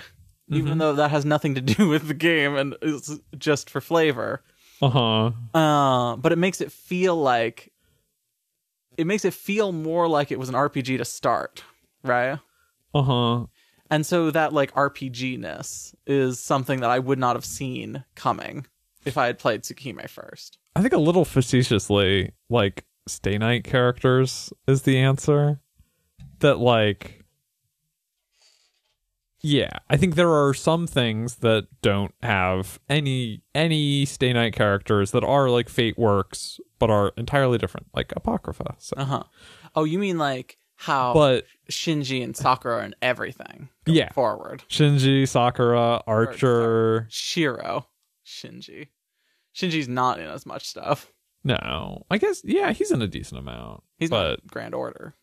He's in Craft Essences. It's true. He's not character.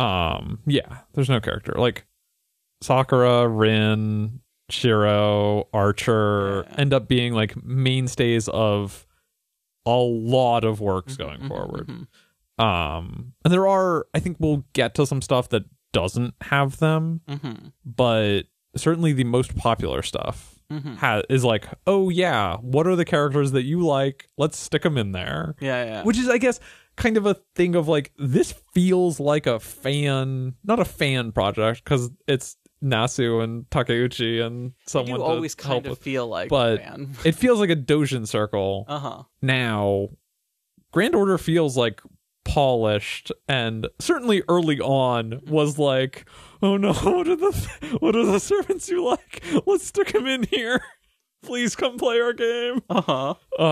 Which is like very much not the Type Moon mood oeuvre that we see right now. Yeah. What, we got any other ideas for this? Read me the question again, just for me. I'll read if you were to have played Tsukihime first with no knowledge or context of any other Type Moon, with no knowledge or context of anywhere Type Moon would end up going, what would you be most surprised to see as a staple of Type Moon media in its present form? Gender? Like weird gender fucky characters. I guess there's even a little bit of that in Tsukihime though, because of CL and Roa. I guess. Like it's not that present, but it wouldn't completely catch me off guard. Although how gay it gets, maybe. Yeah. But then again, we have Kohaku and Akiha, which, however fucked it is, they definitely had sex at least once in that game. Yeah, I don't know. This is a hard one. Yeah. I think it's partially because, like... It's hard to, like, say, like, okay, I'm just going to excise this from my memory for a second. Yeah. Also that, like... I was looking at the list of upcoming stuff. There's a lot of stuff that I have not touched. That we are going to touch. Exciting. And, like, that's very exciting. It also means that, like, I don't know how much the stuff I have read or played has those staples because it is popular versus, like, oh, those are actually just staples ongoing. Like, Servants is kind of the answer, but, like, that's the Fate universe, not the Tsukihime universe. I think I would be maybe surprised by how absent True Ancestors are for most of it. Yeah. But also the Far Side really just doesn't have True Ancestors at all. Yeah.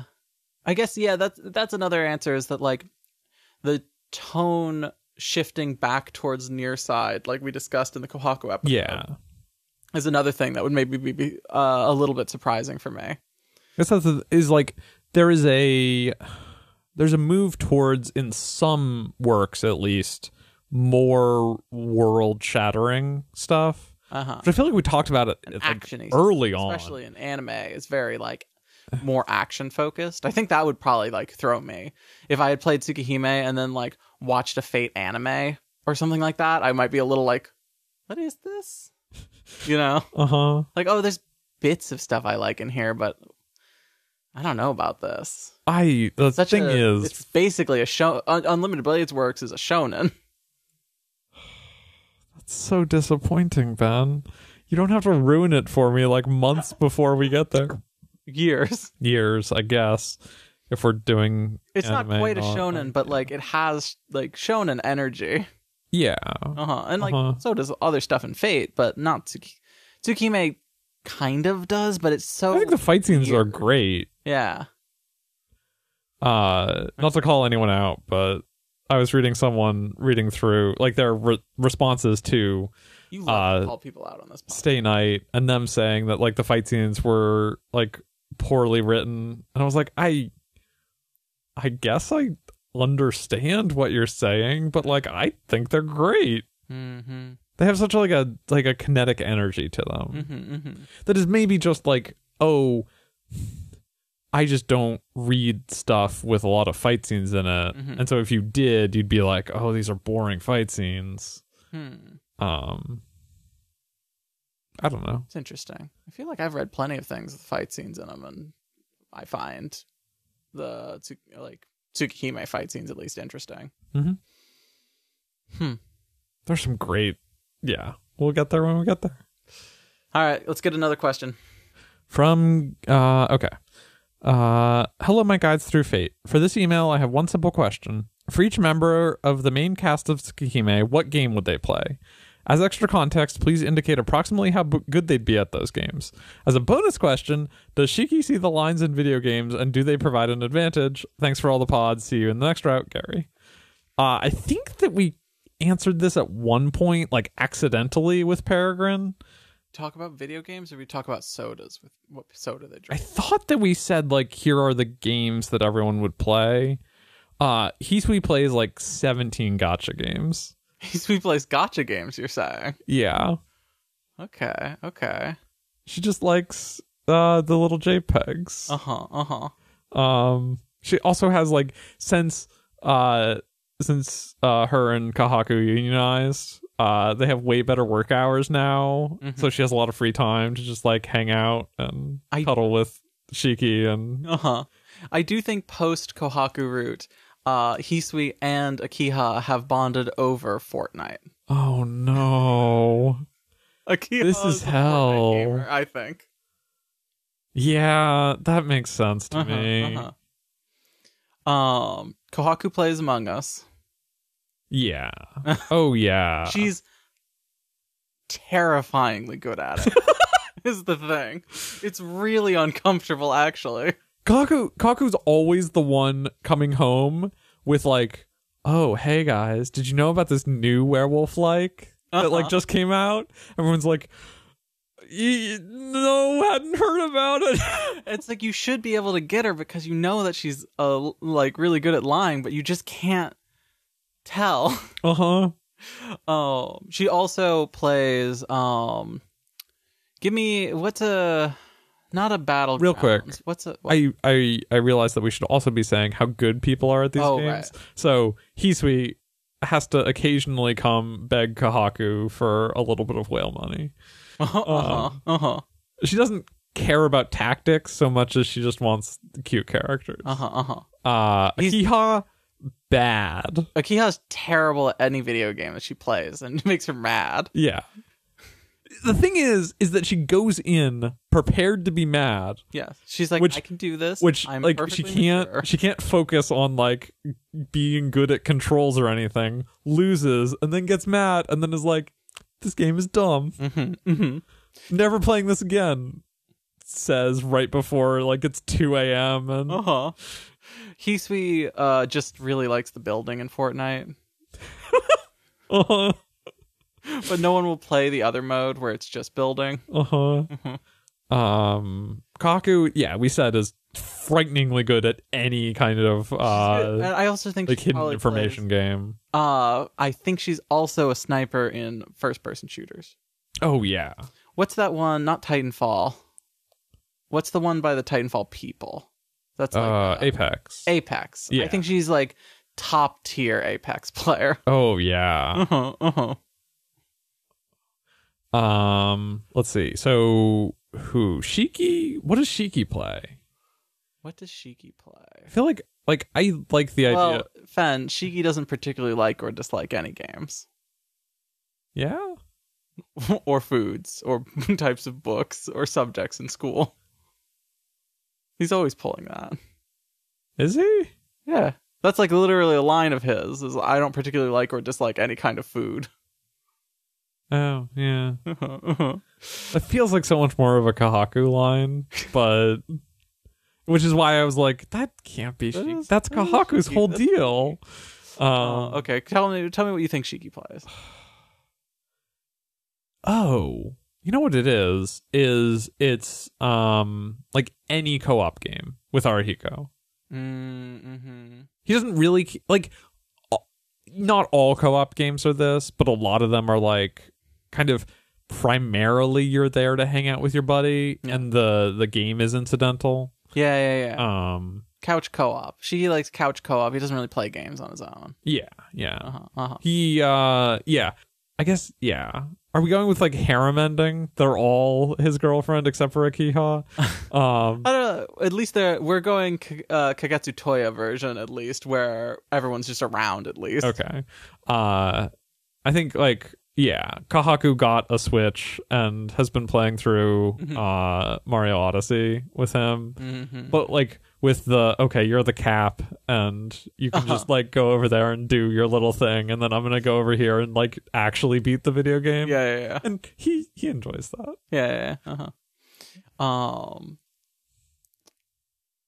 Who are we missing? Arcoid is bad at every game because she gets too excited. She's just like overjoyed about, ooh, no, I think she plays a lot of like walking simulators are the only game that she can play to completion, because she just likes like exploring, finding out new things, and she can't die in those. I feel like Arcoid would be like a streamer who streams for like 5 people, and like her mic is really bad and she just plays games and gets bored of them halfway through. That checks out. And then hops on the like, oh yeah, cool, we're doing Apex now. And like, here I am with who does she stream Apex with? Is it CL? CL, Kahaku, and who's their fourth? I think CL. Chaos? Well, I think that Chaos probably plays MOBAs as to the entire team. Oh, yeah. Chaos plays 5v5, but the 5 are Chaos. Yeah. There's a fucking puppy at the computer. They have incredible communication. Just great teamwork. Oh, yeah. Flawless teamwork. Not the best dexterity, but Roa big into like 4Xs, anything where Roa can like be a colonizer. New World, is that the Amazon? Oh yeah. Roa big into cryptocurrency. Oh yeah. Roa is in some ways on the blockchain. Soul wise. I hate this. I don't like this, Ben. You can bring your items from one video game to the next. No. It's the future. No, thank you. CL, I think she really enjoys Cooking Mama. Oh, yeah. Also couch co-op games. Yeah. Where it's like Overcooked. I think you could have a real fun Tono Mansion like game night, you know? Oh yeah. Who plays Who plays indie games? Who plays indie games and who plays like 100-hour long JRPGs? Who's the JRPG gamer of Tsukihime? Oh, the thing is, other Shiki solely plays eroge games. like eroge dating sims. His only requirement is that there's a sister route. Oh, man, no, that's too real. I think Arihiko plays like really cool indie games, and you wouldn't expect it from him, you know what I mean? But he always knows like the best like games you've never heard of. Who are we missing? Yumizuka? Is Yumizuka the one who's like half paying attention to the JRPG and keeping one eye on Shiki in class? I don't know if she's a JRPG kind of girl. Is she similar to Shiki in that she just plays Otome games and like just thinks of everyone as Shiki? She's practicing. I really liked Doki Doki Literature Club. She won't stop talking about it now. Yeah, she won't stop talking about how like different and inventive it is. That's a lie. It's really like no other game. It's like what if visual novels were good? As a connoisseur of dating sims, she would throw that in the trash and say like, "No, here's a better game." She might play that what is that? It's not Style Savvy, but there's some like dress up Love Nikki. Yeah. Dress up game. Oh, yeah. Play as like a member of like a fallen state or whatever, and you dress up with handguns.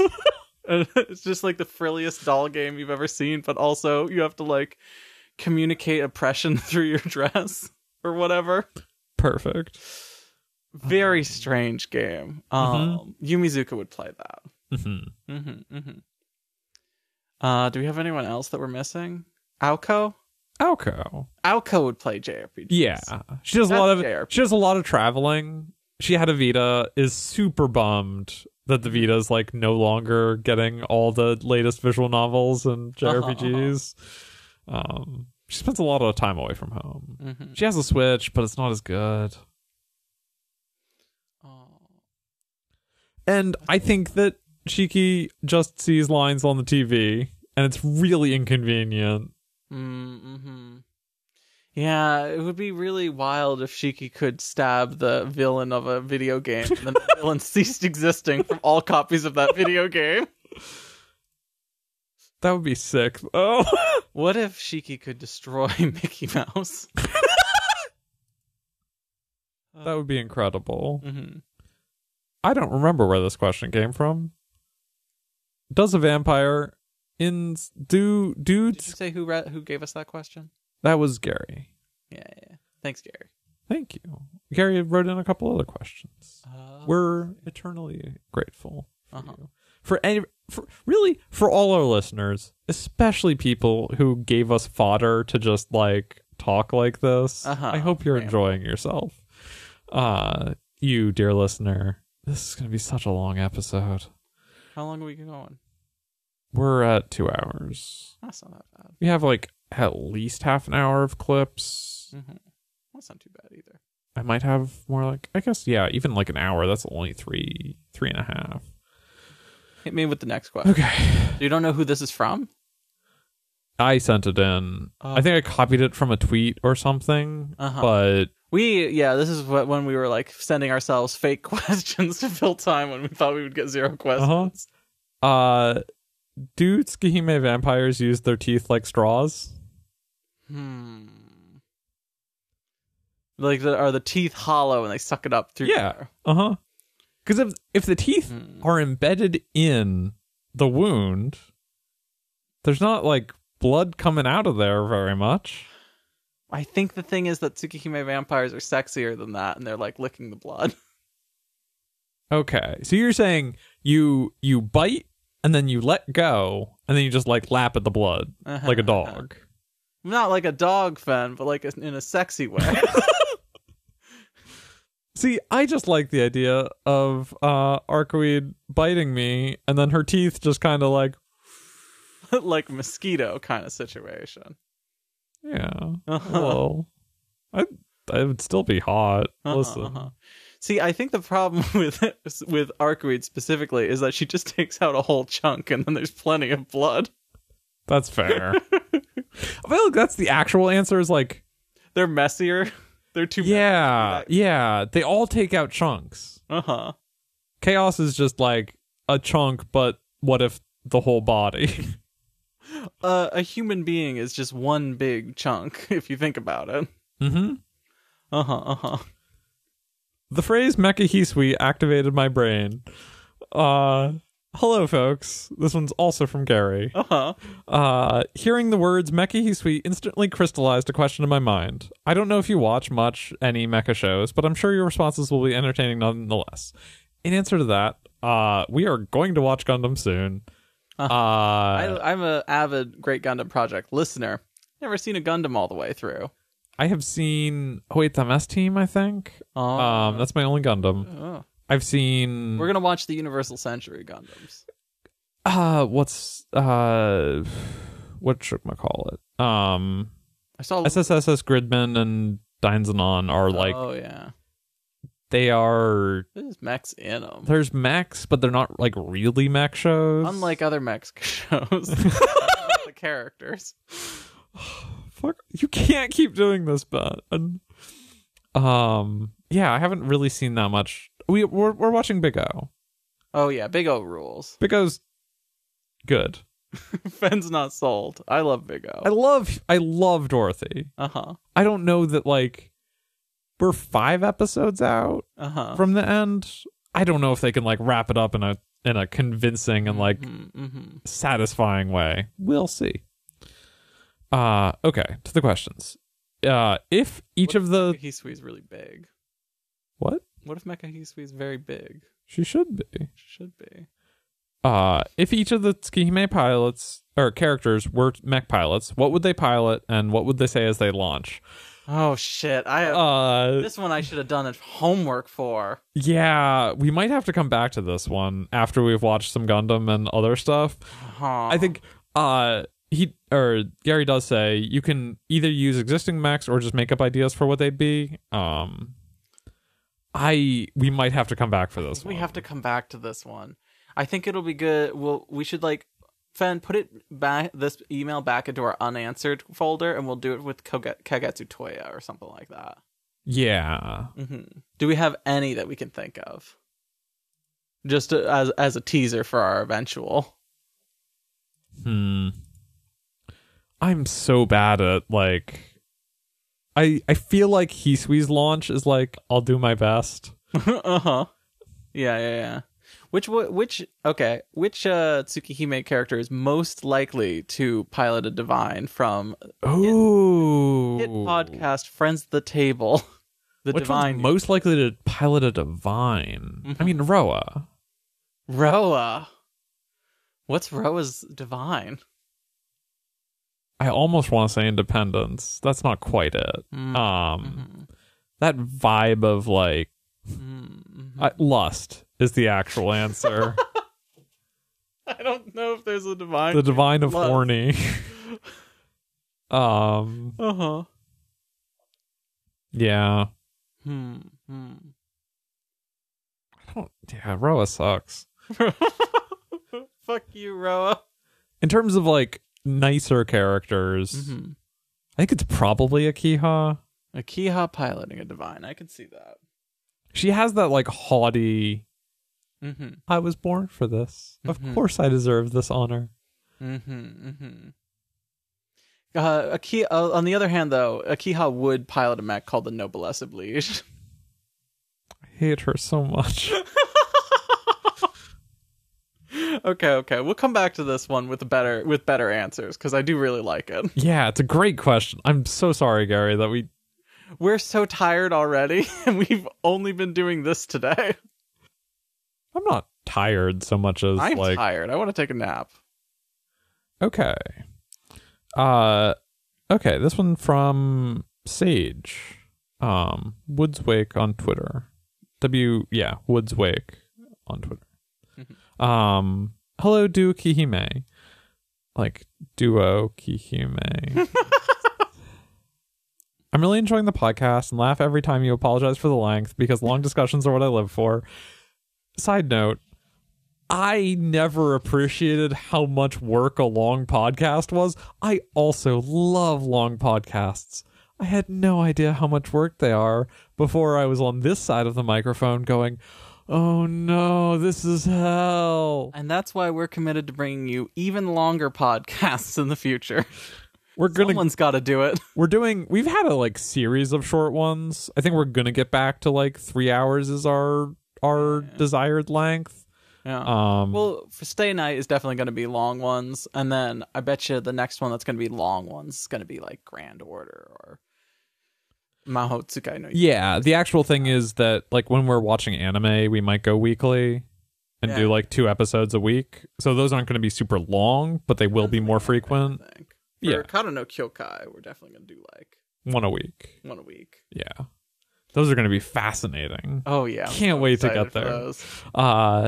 It's of a pair with me with ranged touches, Just King things, 2 people willing to get their metaphorical hands dirty and dig deep into the long-running body of work. It's really messy and has some seriously interesting ideas hidden inside. That's so flattering. The Just King things guys are so much smarter than me.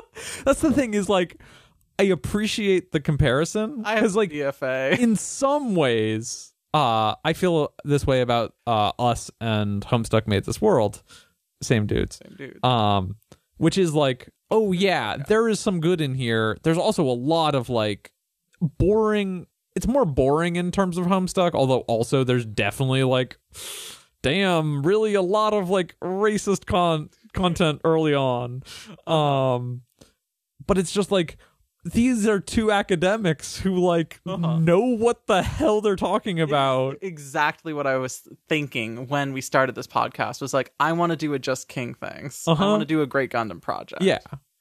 I just I am a software engineer. I have 0 training in literary analysis. Great brain on you though. I try. As listeners know, most of my brain is consumed by, but isn't it cute when he sweet blushes? Anyway, thank you for the praise. I don't want to put us down too much because I do think that I think we do a good job. We do a good job, but we're just we're not academics. We don't. I can feel myself developing the more critical. Where do you work at? Parts of Fate Moon Archive.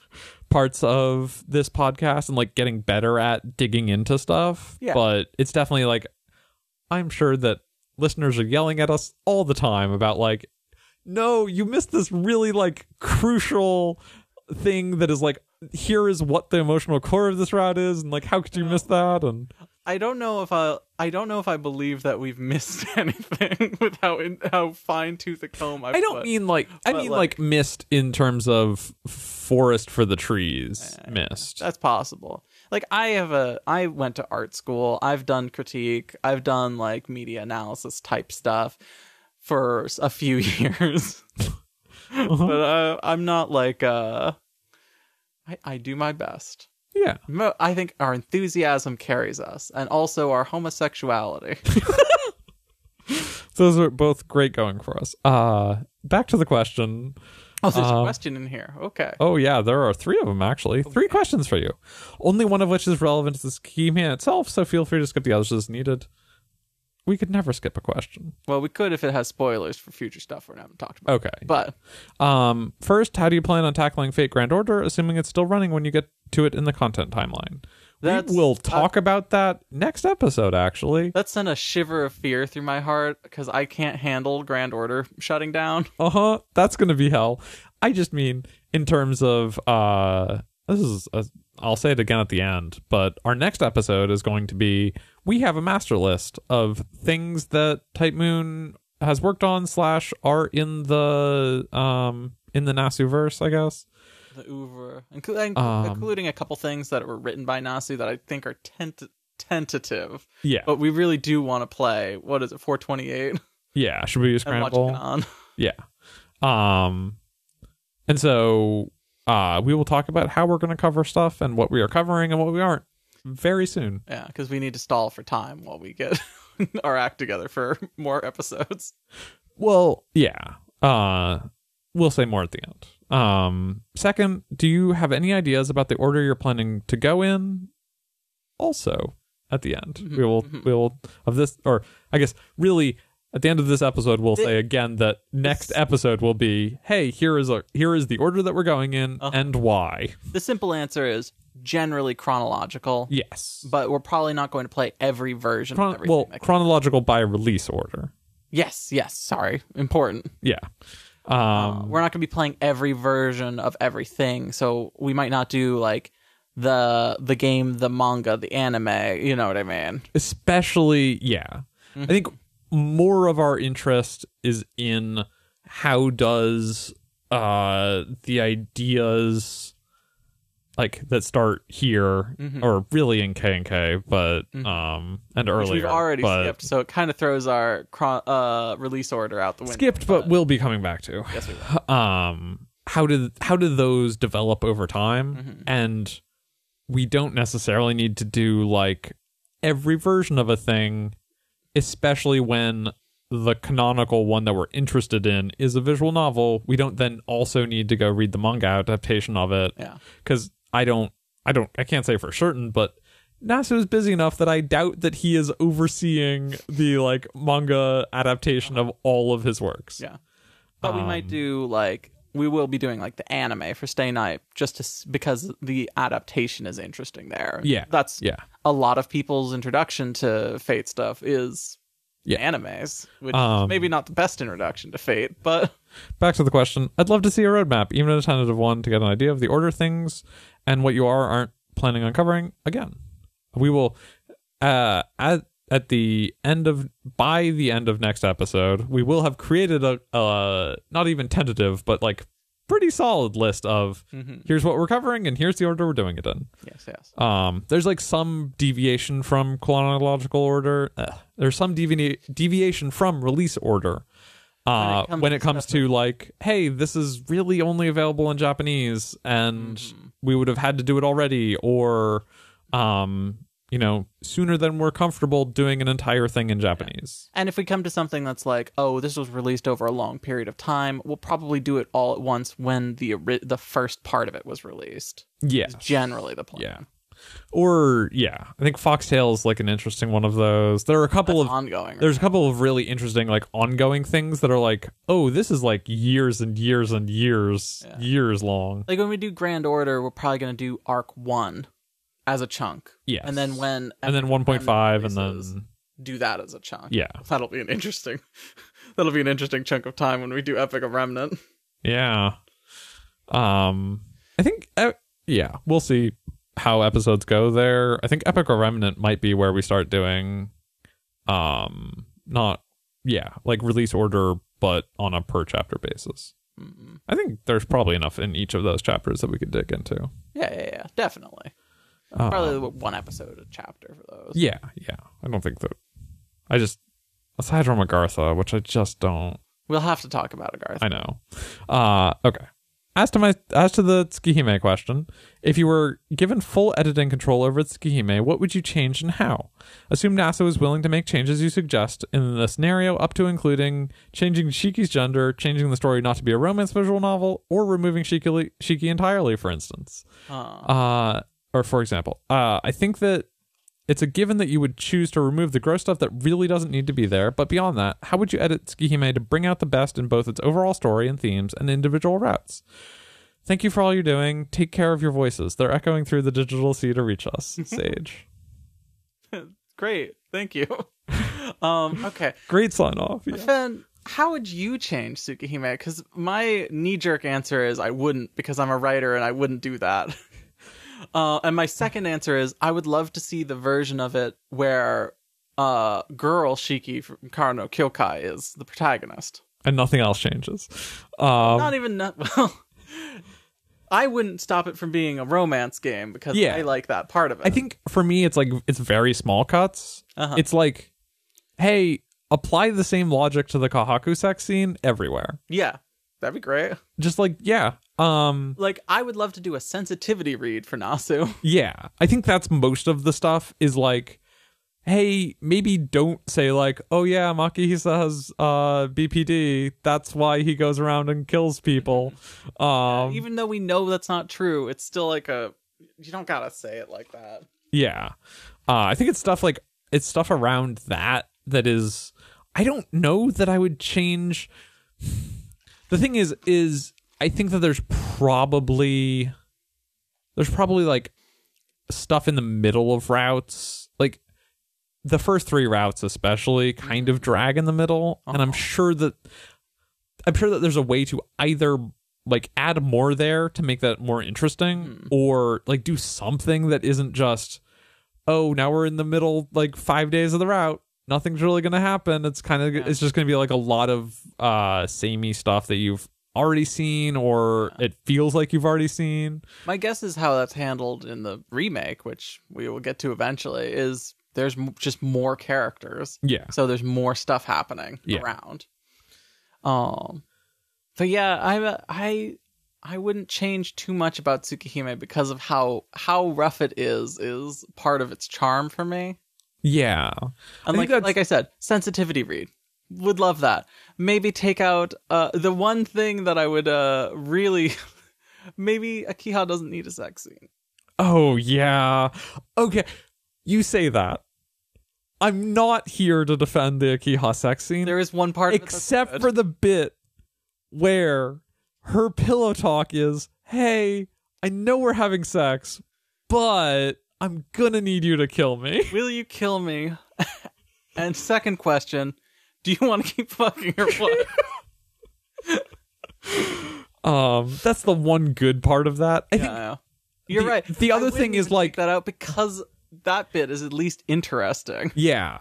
I would remove the CGs from sexual assault, like optional sexual assault stuff. Is like I don't think that it. I guess that is counted in the obviously the very grossest of stuff you would take out.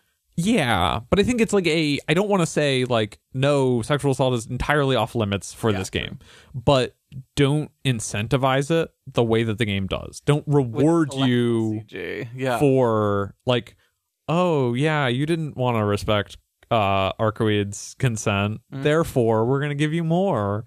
Yeah. You're completely right about that. But yeah, I think honestly, like, part of the problem is that like we're both fans of Fate, so sometimes, for me at least, I will talk for myself. I know Fate is like the one thing that is like, okay, I will agree with a lot of criticisms of it. A lot of my reading, and I guess earlier on I was way more like, I literally said don't play along with us. I think that there's an element of, oh yeah, but a lot of this is just like good. I think as you're saying, Ben, cutting too much would remove, even if each individual cut feels justified and fine, would remove a lot of what makes this game special. There is one thing that I thought of. Nasu, it's okay if they're just gay sometimes. Oh yeah. Like the whole bit with Kohaku and Akiha, again, totally fucked ship. But you don't have to just completely devalue them, whatever they've got going on at every turn, right? It's going to be a reoccurring thing with Fate, is that where it's like Fate gets a lot gayer, but they could just be gay. You don't have to hedge so much. Yeah. So that's a change that I would make. Like you don't have to hedge with the gender stuff and the like gay stuff. Let Shiki wear a ribbon. Let Shiki wear that ribbon. I bet he'd make a cute girl. Well, yeah, probably. We both know, Ben, that it's cuter when a girl kills someone with Mystic Eyes of Death perception than when a boy does. That's true. Oh, yeah. Yeah, that's an interesting question. I think that I lost my train of thought there. But that's generally how I feel. I wouldn't change too much personally. I think, the thing is like, instead of editing Tsukihime, if it's, okay, you get to help Nasu make the remake, I would have very different opinions. But like, I don't want to lose too much of the game that we played, because I think a lot of it is great. Yeah. I think if he was taking my feedback, I would say, hey, wouldn't it be sick if Karano Kokiai Shiki was the protagonist. And like, yeah, it was still like a romance-based VN. With girls. I don't know. You could have an Arihiko route. I would be overjoyed with an Arihiko route. But like, I would have way more things that are like, hey, for instance, come up with a strong thematic core for each route, stick with it, and have characters talk about it. Like, that is... It's stuff that he'll just get better at. Yes. Yeah. Oh, yeah. Like, just after this, I feel like... I can't say directly after this, but... How old was Nasu when he made this game? I'm not sure. How old's he now? That's a good question. 21 years less old than he is now? He's 48. So he's 27? Yeah. Huh. Younger than me. But I think that's the thing is, like, talking about a remake lets me be in the space of, okay, what are the things from that original that you're like interested in exploring that it didn't go far enough with, or that you want to comment on about the original? But there's like so much more space there that it's almost honestly it's almost overwhelming thinking about like how do you capital R remake like FF7 remake from the ground up. Like, okay, we're telling a story that is not only different but is also like explicitly involved in the original telling of this thing. Which from what I have seen is where Tsukihime remake is more of that than just, oh yeah, here's like more or less the same story but with more content. I could be wrong, but we'll get there in years and years. Too many years, Fen. Hey, Ben and Fen. Fen. Tsukihime remake now. Yeah, honestly, I mean, literally, we couldn't literally. But it would take us. Well, we could. It would just take us a very long time. We would have to basically be translating it on the fly because I can't like read a sentence straight. Yeah. My problem with translation is like, even if I can mostly get it, I do the thing where I'm like, nope, I'm gonna sit down and like diagram this sentence and write it out in English just to make sure that like I fully understand. Hey, Ben and Fen, what's your favorite episode of the anime about Arihiko gate-crashing groups of elderly sightseers? Mine is the one where Arihiko gets the grumpy old man to reconcile with his queer grandchild, and they have a tearful reunion, especially the way it ends with Arihiko calling to tell Shiki the whole story. Thanks for your consideration, Gary. Thanks again, Gary. My favorite episode is when it is one of the seniors from the group's 122nd birthday, and they get a really big cake, and Arihiko pops out of it. And the guy has a heart attack, but Arihiko rushes to action and like performs CPR perfectly, resuscitating him within mere minutes. I think my favorite episode is the one where it's set up as a murder mystery within the nursing home. And then at the end, post-loop. And at the end, like Arihiko and all the staff come out and are like, okay, haha. Like none of the seniors die. It's all just like a setup for them to like help solve the case. Yeah. And all the staff at the end, like, you know, get up and take a bow and are like, hey, wasn't that fun? Yeah, it's just really like cute, heartwarming. It starts off as like a horror because you're like, oh no, who's gonna die next? Yeah, it's just a really fun episode. Yeah, no, it's such a heartfelt series, you know what I mean? Yeah. Hey folks, if you could take a character from anything else, who would you add to Tsukihime as an additional route to the game or to replace Shiki as the protagonist? Thanks for all the fate, Gary. Gary just with bangers of questions. From anything else. Yeah. Not just fate. Yeah. An additional route, I feel like the thing is just like, it's Arihiko. He's already there. If we want like truly wild answers. Well, Fen, what about Saber? Well, okay. I don't. She's in Melty Blood. You can't just put Saber in everything. Yeah, you can. But I wouldn't say no to, okay, Ben, here's the thing. Mm-hmm. That's my answer to B. The protagonist is no longer Tonoshiki. It's Saber. She doesn't even have mystic eyes of death perception. Well, now, can we say, we've said this one before, but Mace Windu. And nothing else is different. I feel like, okay, here's the thing, Ben. That would drastically change the story. Yes. Even if, like, the physical setup is the same. Uh-huh. It's Shiki, except that he's been body swapped with Mace Windu. Uh-huh. No, I think it's just Mace Windu completely. Sorry, that's what I mean. Is like Mace Windu is a drop-in replacement, but Mace Windu's like whole deal is so different from Shiki's that I think the story just goes off the rails. It would be a joy to watch, I guess.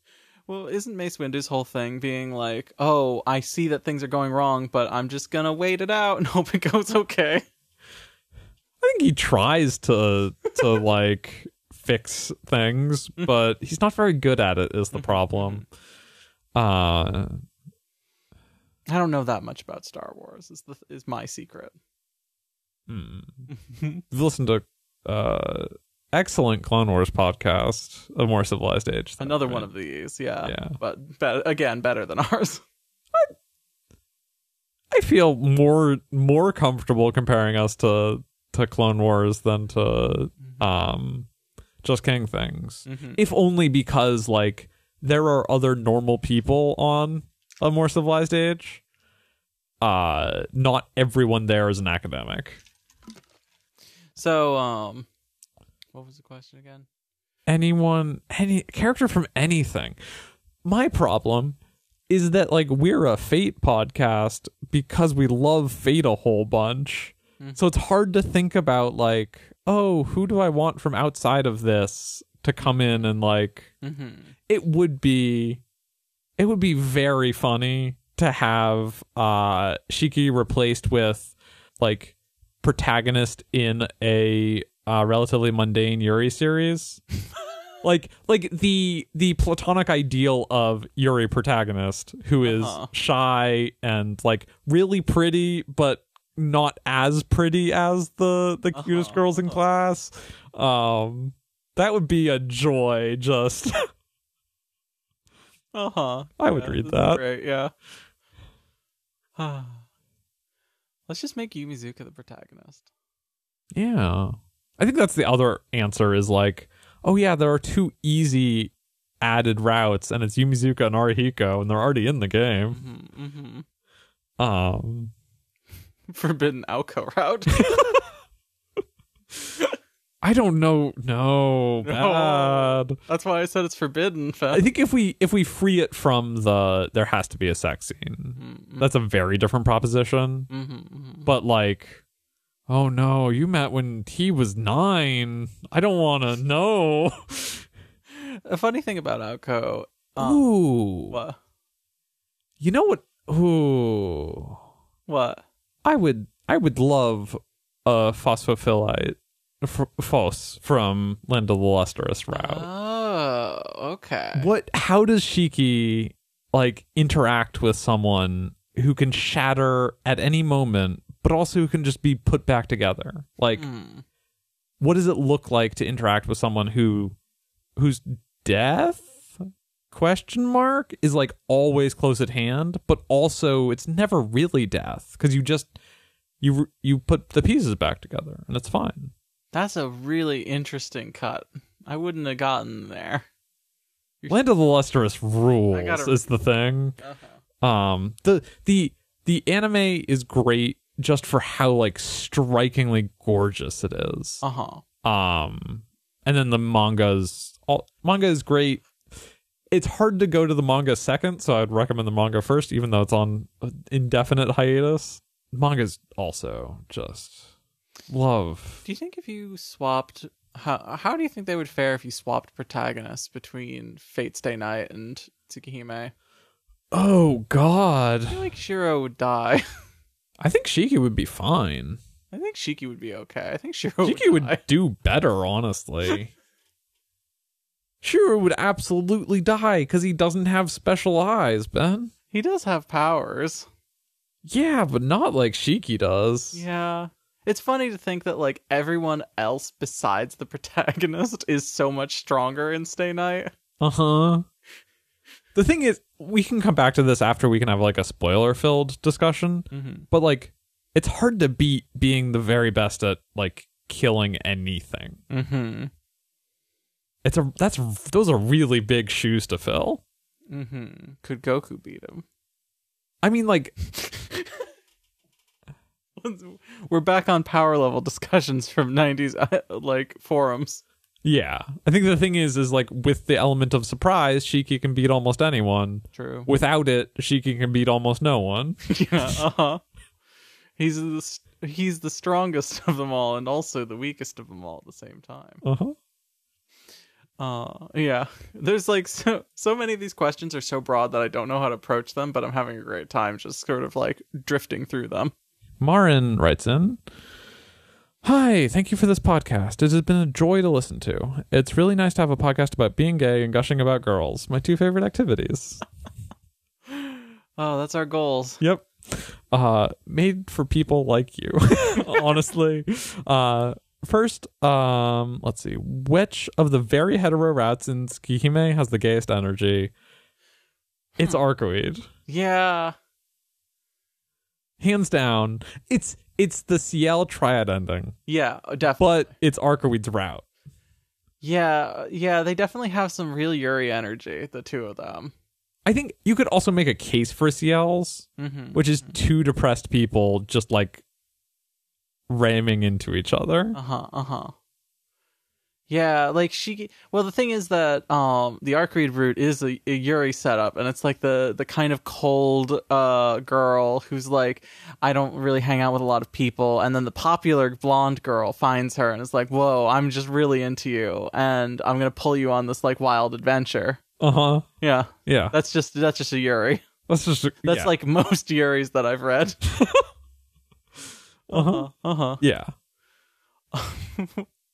What's that Yuri we read recently where it has the like they do an effect to make it look dramatic, like a screen tone effect that looks like Mystic Eyes. I think that's Failed Princesses. Yeah, I think that's it. Which rules, by the way. Yeah, it looks like people have death lines on them. Yeah, it's such a great effect.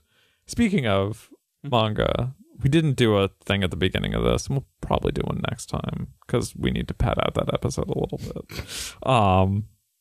Okay. What was the question again? I lost my thread. Which of the very hetero rats in Tsukihime has the gayest energy? Was there a second part of that?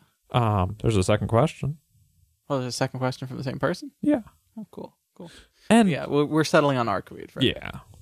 And of course, it really is the triad ending. Yeah. Ciel and Arcoid just have such gay energy. Like, it rules. And a more serious question. What are some of your fave gay visual novels and Yuri manga? I've played Later Kill and Bind, Heaven Will Be Mine, and PCKC games, and love them all, but I'm always looking for more gay shit. I'm going to say we're going to answer that next episode when we have a relatively short episode because we have a list of stuff to talk about. And yeah, you want to like do a gay book club? Yeah. And then we'll talk about some stuff that we've read and recently and liked and that sounds good. Didn't like. Yeah. I have some good answers for this, but you have a lot of answers. I know some visual novels. But most of the Yuri I've read are just things that you've read. I have some answers. Like, I have read a quantity of Yuri. How much would you recommend? There's like, yeah, I think that a lot of that comes with caveats of like, hey, here's what this is. I liked it because I like what it's doing, but it's also like, I know that there are a lot of, next time on Fate Moon Archive, Ben rants about Yuri for 3 hours. The actual thing is I haven't played that many visual novels. Although technically every episode of our Grand Order podcast will be Yuri because we will be both playing as the girl protagonist. Yeah. Okay, so we'll get back to that. Okay. We're giving ourselves future homework, which I think you're not supposed to do when you have Q&As, but yeah, it's okay. I'm gonna, yeah. We need to make our own mistakes. Yep. Thank you everyone for the questions. This is gonna be the last one for tonight. Wait, I wanted to know, when did that question come in? Was it like literally 10 minutes before we recorded? 5:18. I don't remember when we started recording. Yeah, it was like less than an hour before we started recording. Yeah. So good on you. Good on us for delaying. Holding off as long as we did. I think we would have hit it. Like It's now 9:09. We definitely, even if we'd recorded earlier, it would have been like we would have started like 2 hours earlier, maybe an hour. So like it definitely would have gotten hit, but oh, whoops, that was the wrong. Okay, now with our final question for the night. And I just want to say, before I read this, thank you so much, Sniper Servant, for writing in with this incredibly detailed question. It might sound like I'm being facetious.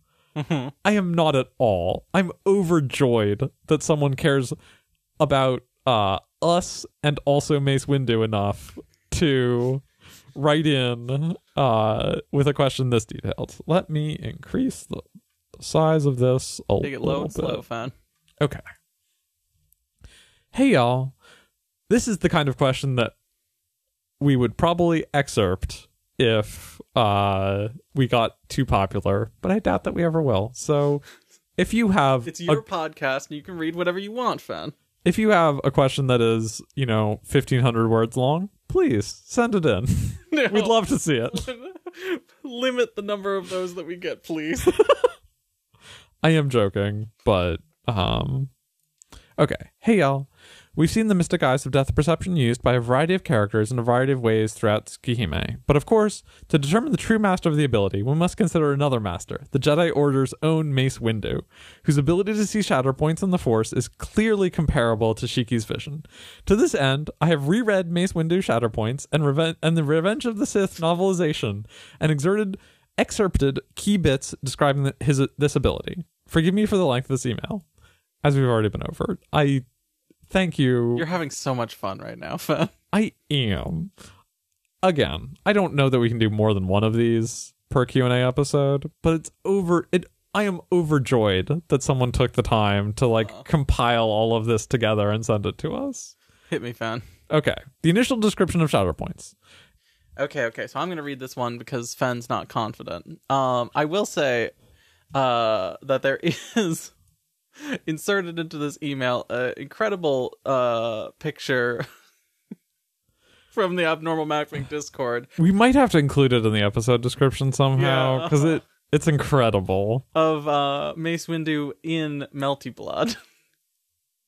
I think my favorite thing about this image is that Mace Windu's name does have katakana. I don't know how to pronounce the name of the person who made this image, but Bluntwinen, thank you for that picture. Bless you. Okay. Now I'm reading. Okay. You read the first bit of this. An excerpt from the initial description of shatter points. Imagine a Kariska gem, a mineral whose interlocking crystalline structure makes it harder than Durasteel. You can strike one with a 5-kilo hammer and do no more than dent the hammer's face. Yet the same crystalline structure that gives the Kariska strength also gives it shatter points, spots where a precise application of carefully measured force, no more than a gentle tap, will break it into pieces.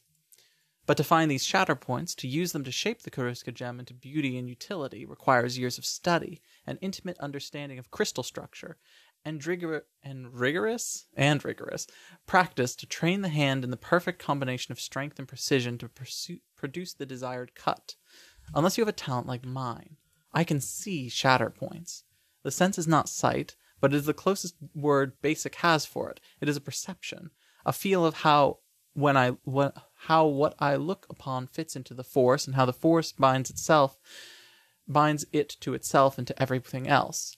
I was 6 or 7 standard years old, well into my training in the Jedi Temple, before I realized that other students, full-grown Jedi Knights, even wise masters, could sense such connections only with difficulty and only with concentration and practice.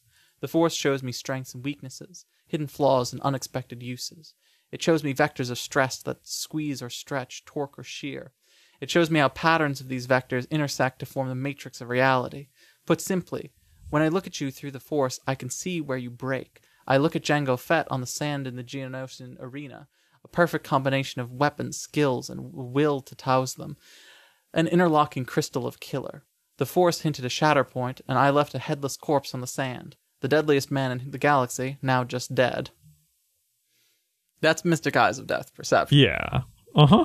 Oh, yeah. That's very, very the same thing. Yep. Okay. A little bit on what Palpatine looks like. Mace vividly recalled what the Force had shown him while he watched Palpatine sworn in as Supreme Chancellor 10 years before. Palpatine was himself a shatter point on which the future of the Republic, perhaps even the whole galaxy, depended. Here we see the main way Mace's power seemingly surpasses Shiki. Mace can see the death point of a society. Now, he's too much of a liberal dumbass to realize that this is because Palpatine is the one who kills the Republic, not because if he dies, the Republic dies. But knowing what the Shatter Point do isn't part of the power set. This passage indicates that in addition to passively seeing shatter points, Mace can focus to bring them to his attention. A fist clenched in Mace's chest. That this soft little man, this civilian, could accuse Depa Billaba. Star Wars names are so much. Of such an atrocity, even by implication, grabbed his heart with sick fury. A long cold stare showed him every place on this soft man's soft body where one sharp blow would kill. The agent blanched as if he could count them all in Mace's eyes. I'm not going to quote the text for this one because it's within 3 pages, most of which are lore about the planet the book is set on, but it's mentioned when working as General Mace is able to see the shatter points in his enemy's tactics and strategies and base his Force actions on this. Now onto Revenge of the Sith. The early pieces of Revenge of the Sith reiterate the basics to introduce the concepts, bringing up the bit about Palpatine's coronation again because it's good dramatic irony. Mace explicitly notes that he doesn't always know what the shatter points mean, just that they can be important.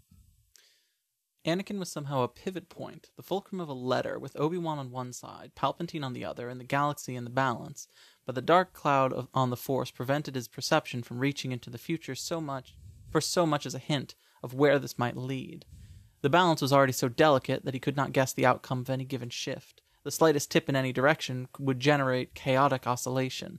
Anything could happen, anything at all. The dude still does not realize that if Obi-Wan, his good friend, is one side of the balance of light and dark, and Palpatine is the other, he needs to kill Palpatine. Dumbass. Still, this illustrates another thing shatter points do. Illustrate connection between related points of collapse. I forget if Shiki can see this kind of thing. I don't think that he can. I think that you're right, that Shiki needs to be power leveling these eyes. Yeah, I think earlier, so I guess let's actually talk through this as we go through it. I think that Sniper Servant is wrong that Shiki could have seen Palpatine as the death point of society. Mm-hmm. Like that is a possible application of Eyes of Death perception. It would just take a lot more of him leveling them up to not just burn out his brain trying to see something like that. Mm-hmm. I don't know if Shiki can see connections. He can see death lines, but those are, you cut it and then it doesn't go back together. They're not, these two things are connected. Okay, do you want to finish this before we go into the discussion? Yeah. Okay. Things scale up a bit in this book. The tangled web of fault lines in the Force he had seen connecting Anakin to Obi-Wan and to Palpatine were no more. In their place was a single spider knot that sang with power enough to crack the planet. Anakin Skywalker no longer had shatter points. He was a shatter point. The shatter point. Everything depended on him. Everything. This happens in the moment before Anakin tells him that Palpatine is Sith, and Mace again mistakes the importance here. He tells Anakin to stay behind because he thinks Palpatine will crack the shatter point if he goes along. This isn't exactly wrong, to Mace's credit. In the fight with Palpatine, we see both the weakness and strength of Shatterpoints. I guess we should say at the top of this, spoilers for Star Wars stuff. It's fine. In the fight with Palpatine, we see both the weakness and strength of Shatterpoints. Palpatine is able to effortlessly overpower the other Jedi Masters. This scene sucks in the movie, but is sick in the novel. But Mace is able to see the weaknesses in Palpatine's strategy and overwhelm him. In this moment, Mace even sees the Shatterpoint of the entire dark side. That was when Mace finally understood. He had it, the key to final victory, Palpatine's Shatterpoint, the absolute Shatterpoint of the Sith, the Shatterpoint of the dark side itself. Mace thought, blankly astonished. Palpatine trusts Anakin Skywalker. Rip Mace. Now, to analyze Shatterpoints as a technique compared to Shiki's Mystic Eyes using all this evidence. Its strengths are that it can see weaknesses in a variety of things and can be applied to non-combat situations by seeing the weakness of arguments, strategies, etc. This means it can be applied in much broader ways, being used to bring down nations, armies, etc. Shiki's Death Eyes can kill concepts, but in a much more direct way I'm unsure is comparable. There's more here, so we're going to finish this question, then I would love to come back and talk Sniper Servant has given us a lot to chew on here. Mm-hmm. Mace Windu's Shatterpoints have three main comparable weaknesses. They cannot be used to kill opponents. They cannot be used to kill opponents Mace Windu could not physically kill, as they do not have the instant death effect, only showing how to kill. This is compensated for by the fact that Mace Windu can kill nearly anything anyways, thanks to his invention and mastery of the Vapad?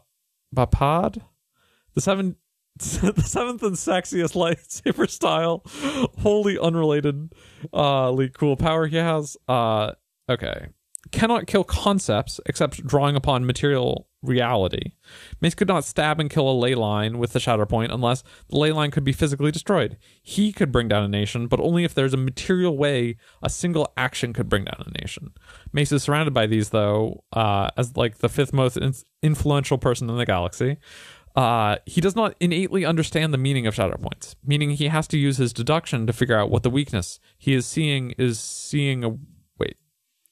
Meaning he has to use his deduction to figure out what the weakness he is seeing is a weakness of, and what consequences shattering it could have. He's really bad at this when it really counts. So my questions are, how do you think Shatterpoints match up to Mystic Eyes in terms of cool powers? How would you write a fight between Shiki and Mace? That's a fascinating question. Mm-hmm. What would be the plot of the Mace Windu arc of Tsukihime if Mace was a love interest? I was waiting for you to get to that part. At the time I'm saying this, I'm not caught up on the pod, so there may be an obvious comparison point I'm missing. So I hope I contained enough stupid Star Wars lore for you to work with in that case. I think I've managed to keep this email shorter than expected. I hope you have some amount of fun with this stupid fascination I have. Not at all a stupid fascination. I'm having a blast, as Ben can tell. Looking for the pod, Sniper Servant. I think this is a case like Roa in the Arcoid route, where it's not, Mace doesn't actually have Mystic Eyes of Death Perception. He has something related. Yes. Yeah. Roa has like Eyes of Life Perception. Something like that, yeah. Because Roa notably can't see the death points of objects. Yeah. And it seems like Mace can't either.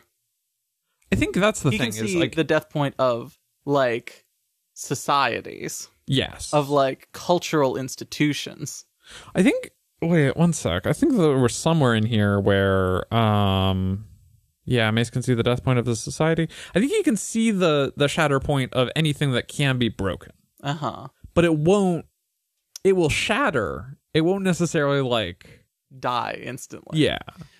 So I think the major difference that Mace's power is technically weaker than Shiki's. I think the major difference is that Mace could see how to cut up Arcoid, but she would be able to put herself back together quite easily. Yeah, It's the like, or he couldn't even see it because like there's very little way to defeat Arcoid physically. Like you need to kill the ley line and then she's vulnerable.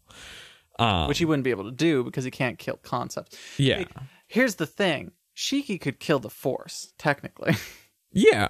I think, but the thing is that it seems like Mace is using an ability that other Jedi can with like a lot of concentration and training, but that he just kind of gets for free. Yeah, it's like he can see the same things that Shiki sees, but Shiki can activate them in a way that he can't. Yeah.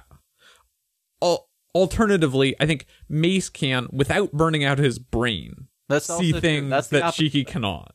I think that I think that Shiki could indeed see, like, oh, here is the death point for the concept of Japan. But I think that even his head might explode. Even with a lifetime of leveling up his eyes, that's still drawing like way too much on his eyes to like do that and not just immediately cease being a sapient person. Like I think he would just immediately die, even if he tried to do something like that. Now, could Girl Shiki do it? I think it's similar. I'm not sure where Girl Shiki goes, but I think she goes to some wild places. Okay. I think our Shiki, our beloved Shiki from Tsukihime, probably couldn't take Mace Windu in a fight. No. I think that interesting. Girl Shiki would have a shot. Yeah, you're probably right. Because I think Shiki's very good at... Ooh. I mean, like, how many death lines does a lightsaber have? Or is it a like, oh no, only the handle is a weak point, and he kind of has to get in there? And because I think the thing is Shiki's very good at keeping himself alive, but I don't know how he gets out of it, like, winning. Yeah, right. Like, yeah, because Mace is very good at fighting, and so it's not like Mace is just going to be like, yeah, here, please cut my lightsaber in half. I'm definitely not going to, like, fight you at all. I think it's an interesting one because again, like, Shiki is very resistant to death externally. So I wonder, yeah, I think you write it as, like, oh, Mace is just covered in death points. There are so many places that Shiki could get and kill him. And Mace just has a hard time. Because Shiki, it's not like his strategy is I am hard to kill. It is like, oh no, instinctually, my closeness to death grants me the ability to preternaturally avoid attacks. See, I think this is the thing. I think the way that you write a fight scene between the two of them is that they both realize it's futile, and that's how the romance route starts. I'm listening. Is this okay? Real quick, is this a near side or far side route? This has got to be near side because, like, forces from the greater world are coming in. You know what I mean? I want to go back and say that Arihiko's a near side route. Yeah, definitely. I want to see Arihiko get, like, wrapped up in, oh, there are vampires and they're bad. Yeah, I think it would be a great fight because it's Shiki realizing, oh, he's very vulnerable in the sense that, like, oh yeah, of course I can see his death points. Oh no, of course I can't do anything about that fact. I have a 4-inch knife and he has a lightsaber. And it's Mace going like, oh, you are incredibly hard to kill. You don't have a shatter point in your strategy because your strategy isn't like be very good at fighting. It's feel your death coming for you and die. Avoid it. Yeah, great, cool fight. Stalemate. Yeah. And then it takes a while for them to warm up to each other, but then they kiss. Yeah.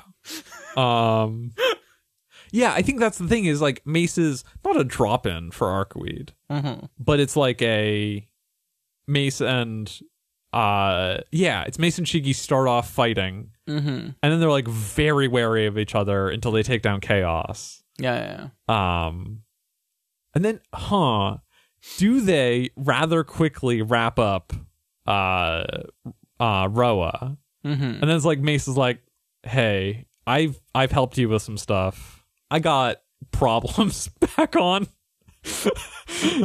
I'm from. And then it turns into like a weird science fantasy route. Bring Shiki out. I see. Yeah. We kind of skipped over the first point of these questions. How does Shatterpoints match up to Mystic Eyes in terms of cool powers? I think an important thing about Shatterpoints is that Mace is not actually seeing death in any way. No. So he's not close to death in the same way. No. He's out to break things. So I would say that Mystic Eyes of Death Perception are slightly cooler. I think I agree. I think Mace couldn't kill a planet. Like the concept of it, the living will of a planet. Yeah. That's pretty sick. I just think it's cool to like be like, oh, those three people together are like, that is what this entire society revolves around. That if any one of those three dies, or if all three of them die, like this society just dissolves. It's no longer a thing. It's pretty cool. I think that Kohaku has a limited version of the cultural version of those eyes. You know what I mean? The ability to see how to break people, not physically, but you know what I mean? Yeah.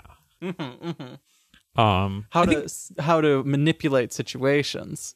I'm so happy that I finally have like a little bit more clarity on exactly what Shatterpoints are. Yes. I think they're both cool. I think you're right that like in a real like I'm 17 and I like edgy stuff. You remember the bit when it's being explained where was it Arcoid who says that every object carries its death with it? It's sick. What great phrasing. I think that might be Aoko, actually. I think so. Sick. So yeah, I think Mystic Eyes of Death Perception are cooler. I would take Shatterpoints because it means that I'm not going to die in like 4 years or whatever. The other thing is that Mystic Eyes of Death Perception kind of drag you close to death, whether you like it or not. Yeah. Mace's power feels like it kind of drags you. It drags you somewhere. I don't know that it's close to death, but like the annoying thing about it is that it doesn't tell you anything about what you're supposed to do. Like Shiki's like, if I do that, that person will die. Yeah, this thing will die. I know exactly what's happening. Well, it does. It's like I think it tells you it tells you what to do. It just doesn't tell you what that action will cause. Yeah, but like Shiki knows exactly what it'll cause. The death of the thing in question. Yeah, I think it is interesting that Shiki at points, like he will passively see death lines and death points of living things, and often death lines of inanimate things. But he can strain to see specific death points. It's not a like, oh, there's a death point, not really sure what that's for. It's like, oh no, I was straining to see the ley line's death point. Therefore, that is, I know that when I see a death point, that's what that is. Which feels like Shatterpoints are more like, there is a Shatterpoint. You didn't put any effort into trying to see that, so you have no idea what that's for.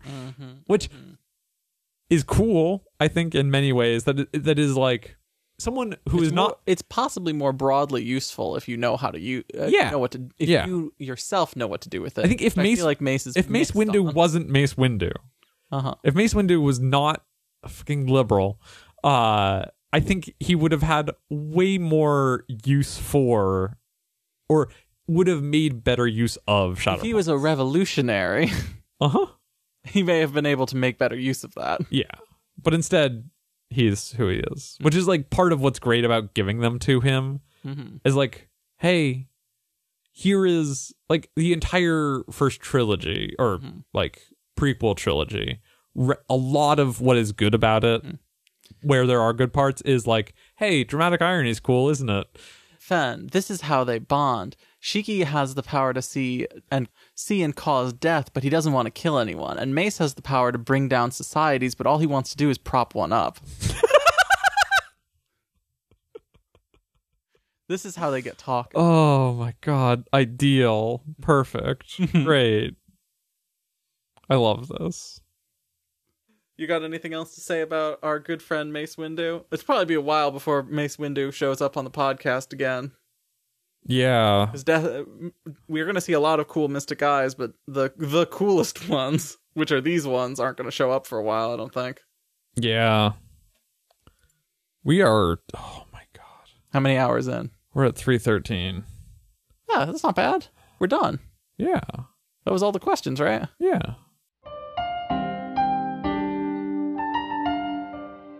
Feel free to skip the rest of this episode because it might all be bad.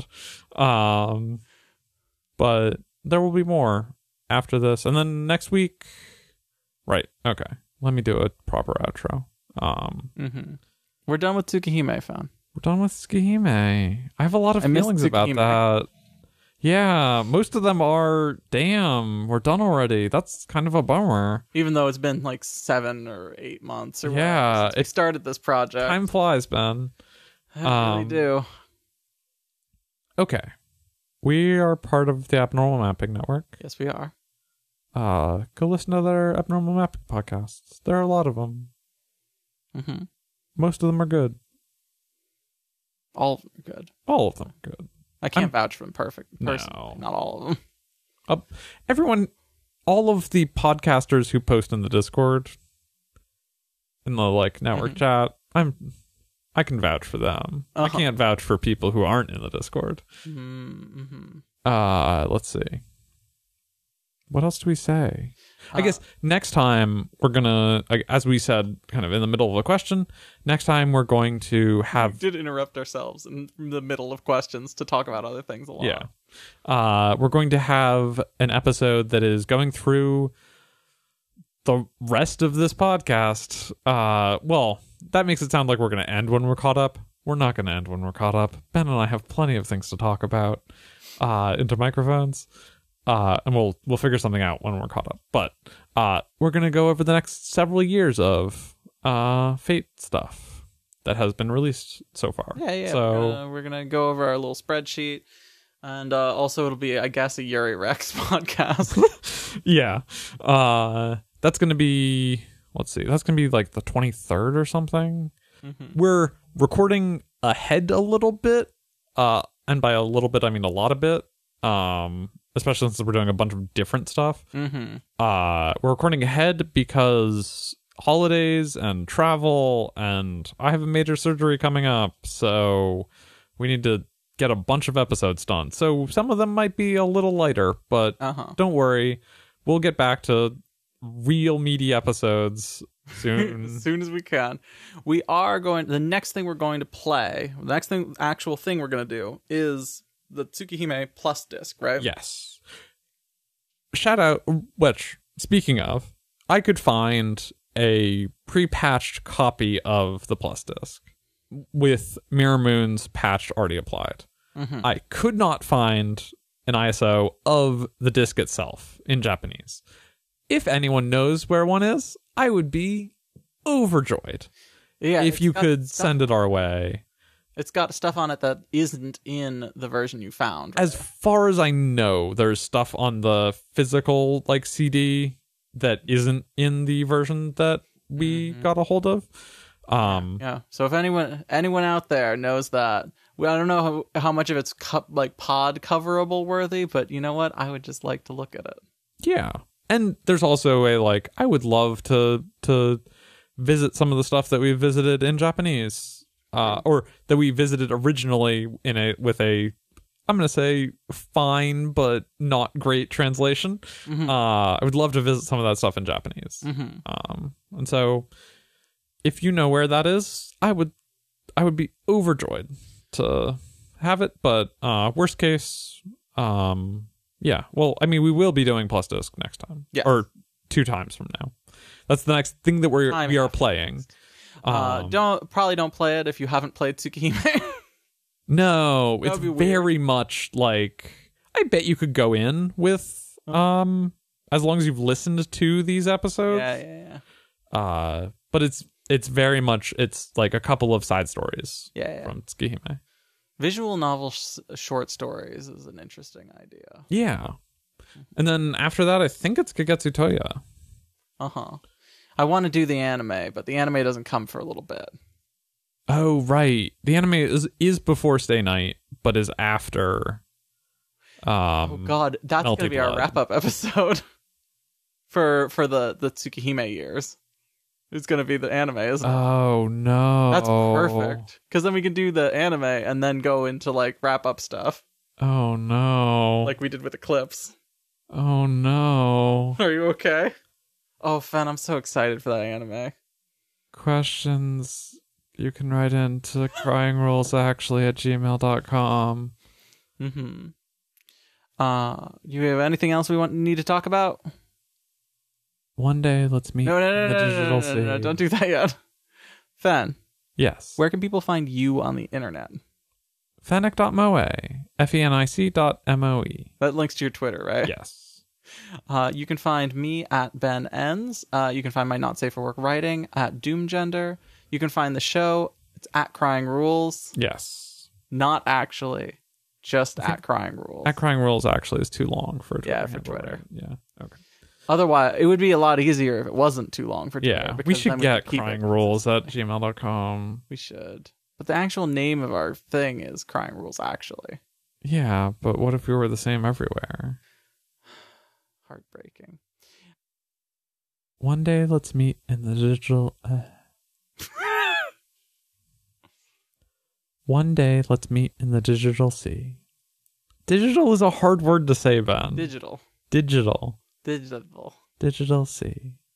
It is when you whisper it, fam. One day, let's meet in the digital sea.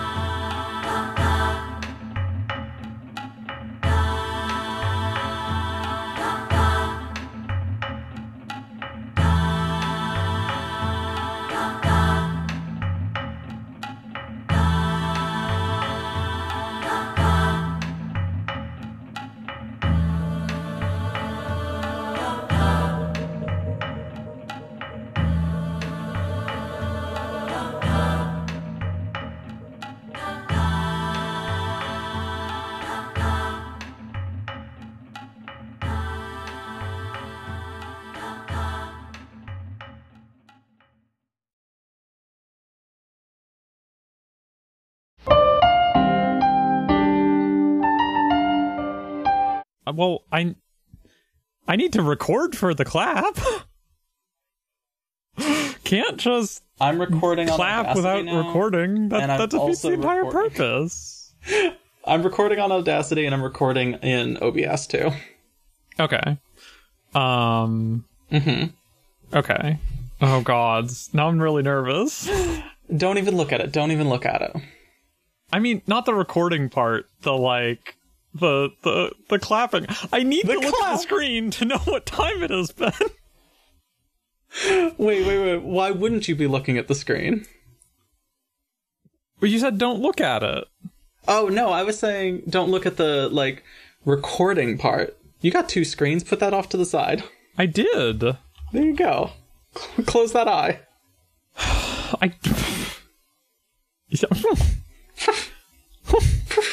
Okay. Okay. You want to do 225? Sure. That was early. You want to try again? Myself out. Wait, what? You want to try again? Yeah. 30 okay. Or 40. There we go. I think that sounded right. Maybe. You'll see it on Audacity anyway. Uh-huh, Are you doing audio for this? Probably. Unless you wanna. I could try, but like you're probably better at it than I would ever be. Okay. Yeah, I can give it a shot.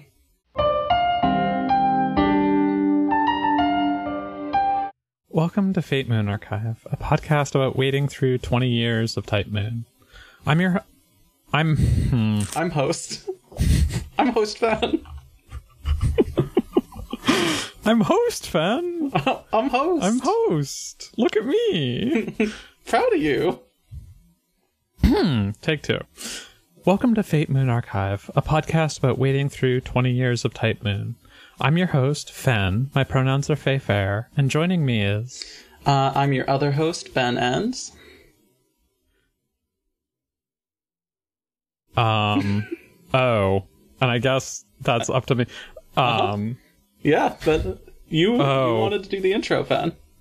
I'm bad at this, as it turns out. Listen, we're podcast babies, Fen. Okay, so just...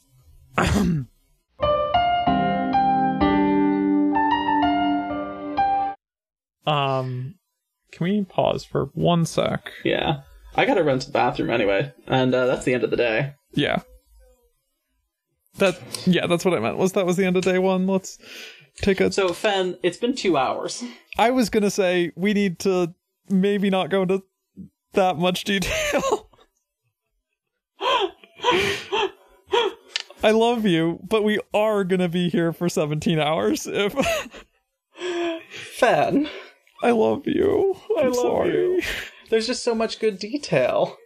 Yeah, I think that there's like... There are like every... We don't need every twist and turn. Like, that's true. Summarizing scenes is probably gonna... God, honestly, what we should have done is you should have taken my notes and led the discussion. I was thinking that maybe that would have... Like, before this, I was like, oh, that might make sense. But, yeah, because I think that there is a lot of good detail, but...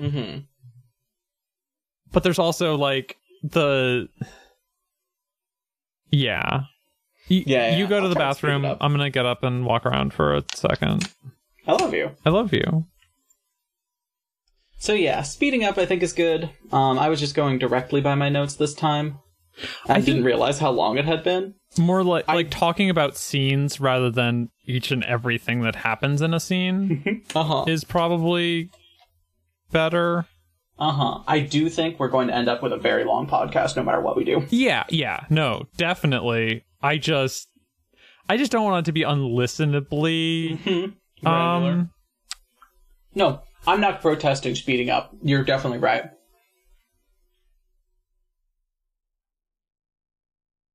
Sorry, let me eat this muffin real quick. Oh, you're good. Take your time.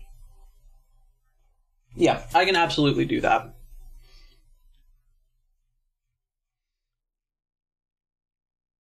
Do you want to do day 2? Or are you having an okay time doing this?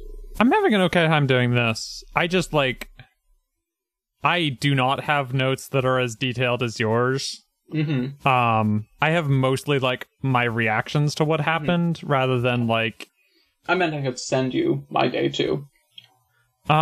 We could try that, but... Let's see if I can speed it up. I like listening to your voice, too. Day 2's a nice short day is the thing. A lot happens in day 1. Yeah, there's a lot of setup. Mm-hmm. And we do keep pausing to have deep conversations about things that won't happen for a long time. Yeah, that's fair. We might end up with 3 episodes out of this. At the rate we're going. Mm-hmm. Even at double rate. Mm-hmm. Part of me had wondered if we should do, like, every 3 days or something. Or every 4 days. Mm-hmm. But we'll see. It's an experiment.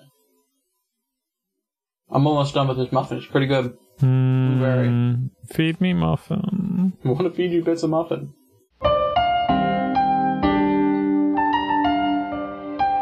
No, I love you too. Thank you for doing this with me. Yeah, I'm having a great time. See, the thing is, Ben, even when I'm skipping a lot of, like, little details, it's still a lot happening. No, yeah, this feels like a better pace, though. Mm-hmm. Yeah, no, I'm just telling you, like, it's still taking forever to get through these days. No, yeah, which I understand. It's a long game. Uh-huh.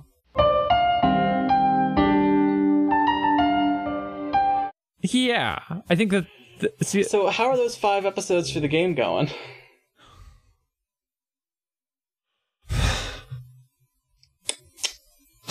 I love you. By the time we get to Tsukihime, we could split it all up into hour-long episodes and have a year. I mean, we could do weekly at that point. That's what I'm saying. A year's worth of weekly episodes. Wow. I mean, maybe you're not wrong. Wow, we really did just get through day 4. We really did. And that was at, like, speed. These are visual novels, Fenn. They sure are novels. They are novels. That's something I appreciate about them. Like, a lot of modern visual novels, like the American interpretation of them, are not novels. Uh-huh. They are, like, visual novellas. They are a few hours long. And then, like, I think that's good, generally. But also, there's something real nice about, like, a really long book that has, like, video game bits to help carry your attention through it. Mm-hmm. But yeah, I think we should wrap up. I think we should talk about what our outro is gonna be another time.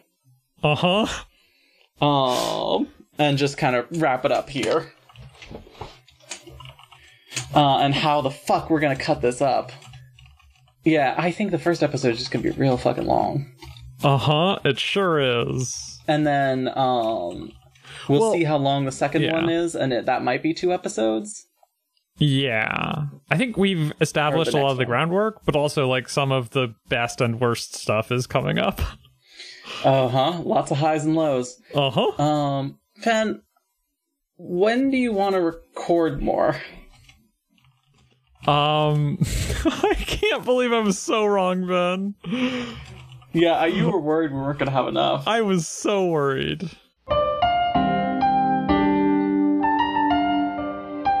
So yeah, let's, Fenn? Uh-huh. We're at day 3, and we are 3 hours and 40 minutes into this recording. Like a good portion of that is the intro, and then some fucking around. Taking a break, eating a muffin. Yeah.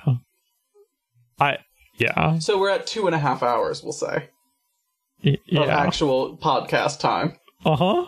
What's up, Ben? How are you feeling? I'm feeling great.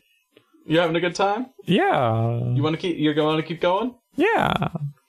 So I think my notes for the next 3 days are, like, significantly shorter than for day 3. Yeah, day 3 has a lot in it. Okay. We'll keep going until we run out of juice, and then that'll be episode 1. Uh-huh. We'll come back as soon as we can to talk about this more, because we haven't gotten to some of the... We haven't gotten to the actual game yet. Uh-huh. We've gone to the prologue, practically. This is the 3rd prologue, if I'm being honest. This is the first arc of the game. Mm-hmm. Is like... So, it's worth saying, I thought that he was gonna be the big bad. I thought that it was like, oh, absolutely. Okay, like it's time we should cut this from the podcast because I think we're doing too much talking about how the route will end.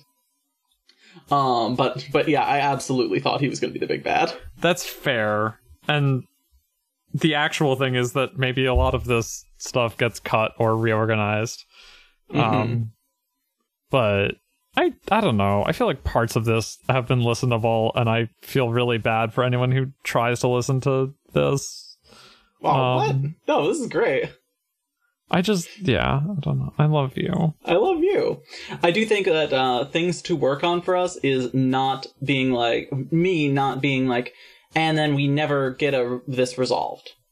I think, if I'm being honest, Fen, I think it might be better for us to do preset chunks of routes and record at the smaller episodes. If I'm being honest. Yeah,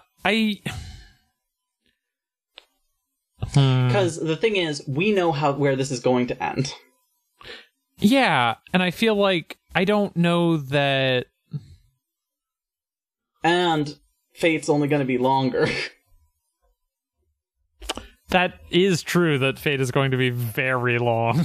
But the problem there is, like, I already know how that's going to end, and, like, I know the entire arc of that game. It's true. Because I don't know that... I don't know that going through it in a more, like... I guess let's see where we end up at the end of this. How many episodes we have. And also just, like, what it feels like to listen to it. Because there's stuff, like, I don't know that saying, hey, this is never going to get resolved is, like... bad. I don't know if it's I don't know. I'm trying to think of the way the other I guess people do just kind of chat. Yeah. Like that's really what this is like chatting about a game that we played. I think we're having a good conversation, which is always engaging.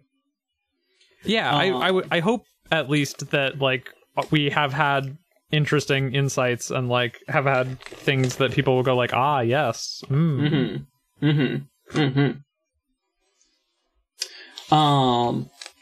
Yeah, and also Fen, it's the very, very first episode for a very rough game. Yeah, we can like find our footing. I think we're doing a lot better than even the start. And we once we have 3 listeners that can tell us what we're doing wrong. Yeah, Make a Discord for all 3 of them. I love you. I'm sorry. Launch a Patreon for all 3. I love you. Fen, I would just record this for the experience of recording it. You know what I mean? It is really fun stepping through this game and being like, oh yeah, huh? Like, we don't have an excuse to step through it this granularly without something like a podcast. We just won't make time for it. I know us. And I love talking about this in a structured way with you. It rules. I'm having fun just like blathering and you being like, hey, this is what I thought about this. I think it's a pretty good dynamic. Yeah, I hope that it comes across as like, I hope it comes across in a good way. Have you listened to the Great Gundam Project? Not yet.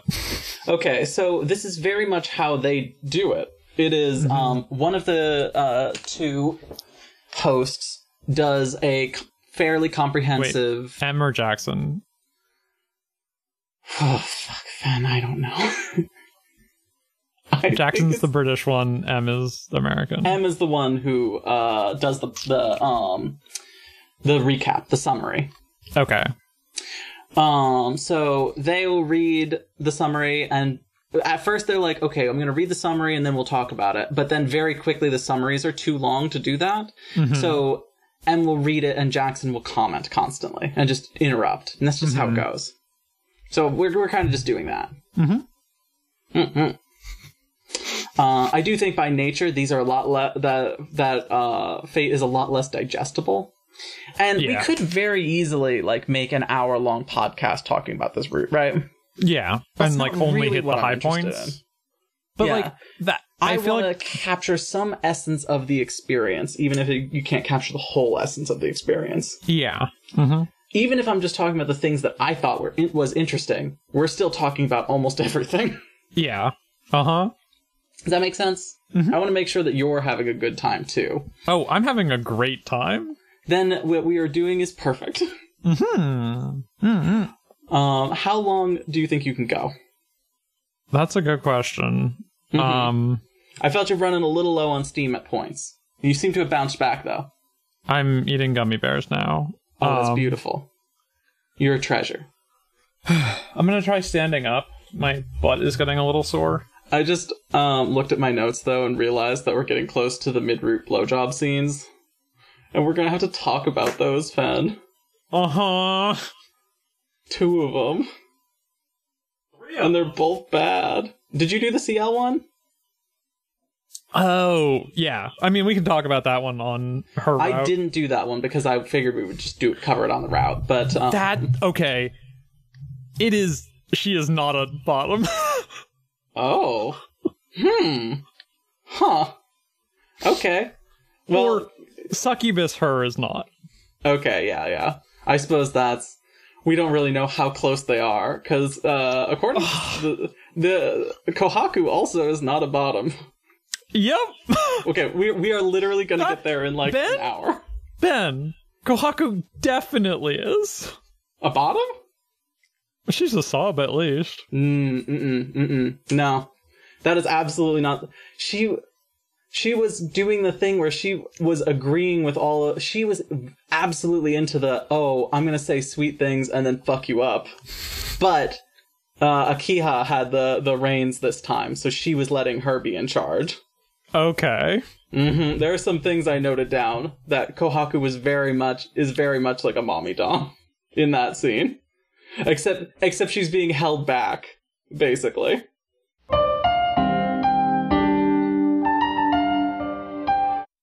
I'm just thinking about editing this and being like, oh, jeez. I'm really sorry. That's another reason why I'm like, we gotta have multiple podcasts found. I need a break between editing. That's fair. I mean, like, listen, we're probably not gonna get through day 6, which is, like, gonna be, I don't know, like that's a third, a half of our entire runtime. God. Shit. Well, listen, think of it like this. The more episodes it takes, Fen. Mm-hmm. The more episodes it takes to get through this, the more podcasts we get out of it, and the less we have to actually get through in a certain amount of time. Uh-huh.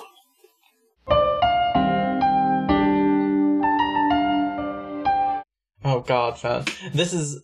Take this blessed time to get ready for the fact that the blowjobs are gonna start.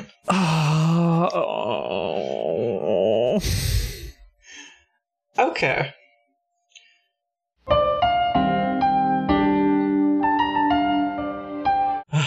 Fen, do you need to, take a break, get a drink or anything? I should probably grab water. Yeah, I can stretch my legs real feel quick. My throat getting dry. I'm just gonna leave my recording on. Ben, good. We might have an incredibly long, dense first episode, and then just breeze through the rest of this in the second one. Yeah, we should have done 2 episodes for the first episode, but I don't think it would be easy to cut now. Yeah. Cutting it down is different. I don't think we can split it into 2 episodes cleanly. Yeah. I'm just, excited at the prospect of, hey, we might actually get through this. Uh-huh.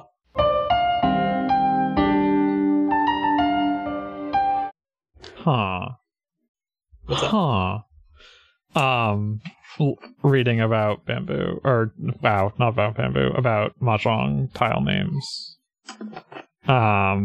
Wait, what about mahjong tile names? So it's pin, su, and man, which are like coins, bamboo, and character. And the suits are coins, pin, strings of 100 coins, su, and myriads, which is 10,000 coins, man, which is, the character 1,000 is man. And the traditional character for 1,000 is the one on, man. The one on what? The one on Mahjong tiles. Oh. Like the traditional Chinese as opposed to simplified Chinese. What is... I think I've lost the thread of how we got onto Mahjong. I was looking at... You're just talking about Mahjong. See, I thought you were saying something Mahjong related. I was like, what the what did I miss? I'm sorry. Did your deep Mahjong knowledge give you that breezed over my head? I love you. You don't have to apologize. I'm just being silly. Being a little goofball.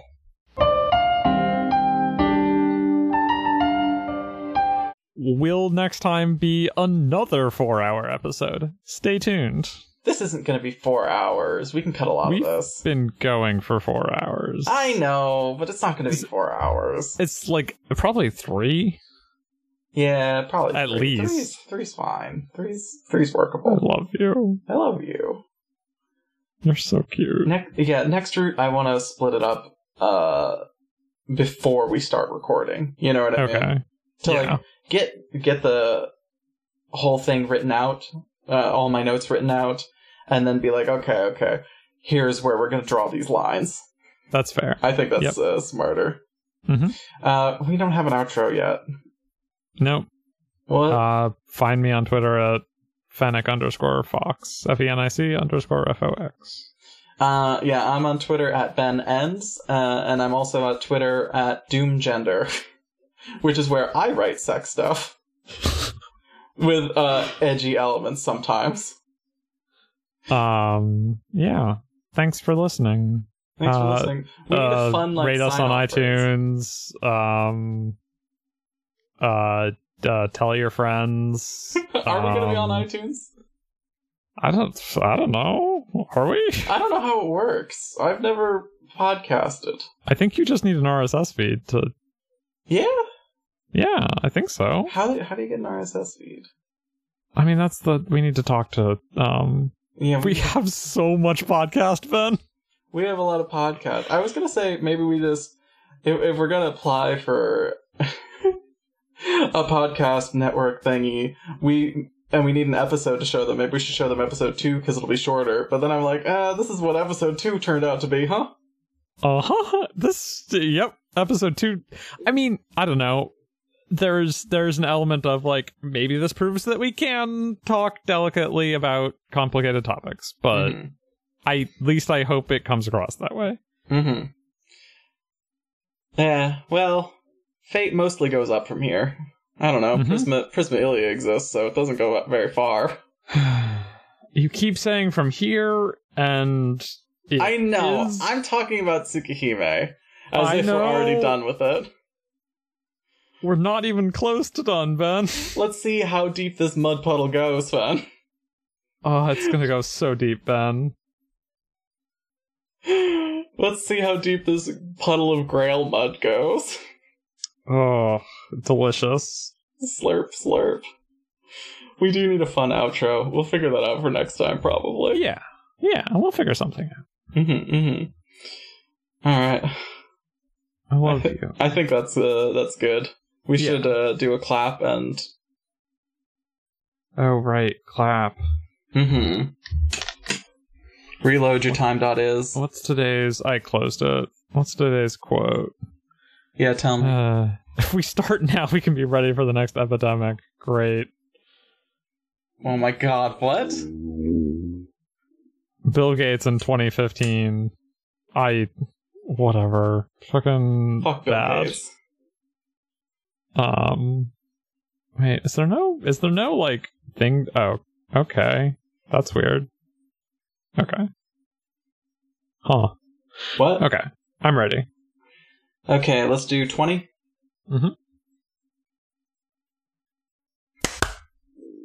Was that a little early?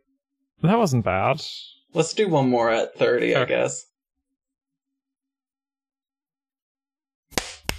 I was early that time. One more. 35. Okay. I was maybe a little late, but it's fine. Let's do 45. Oh my god.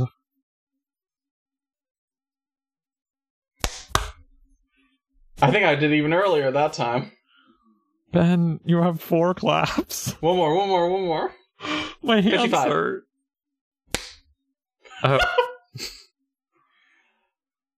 My brain didn't process. 5. Okay, that'll work.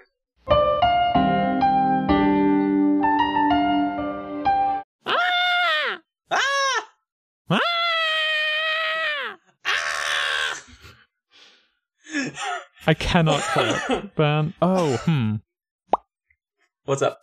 I do. Yeah, there are certain things like I notice that when I start sentences, I also very loudly. It's just interesting, like looking at my waveforms and being like, oh, huh. When I'm talking, I tend to be a little quieter. But when starting sentences, I like get really loud. Here's the thing I've noticed. Well, a couple things I've noticed about the way you talk because of listening to it over and over. First of all, I can recognize both of the shapes of our ums in the waveform now. Oh, I have not gotten that far. Not perfectly, but I'm like, I can see the length and size of it, and I'm like, ooh, that's probably an Second of all, when you are reading a script, you get way quieter and like more controlled sounding. You know what I mean? Yeah. Because I'm way more comfortable. Well, I don't think. No. When you are discussing with me, you sound more comfortable. Yeah. I mean, like, I know exactly what I'm going to say. And that is a different mode from. Mode. I like have a point to make and I'm getting there, basically. What else? I love your laugh. You start really quiet on your laugh and then get louder as you go, and it's very cute.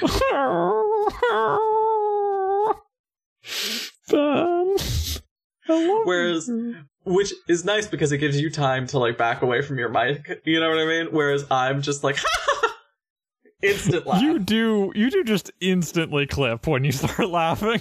I adore you. Hyena.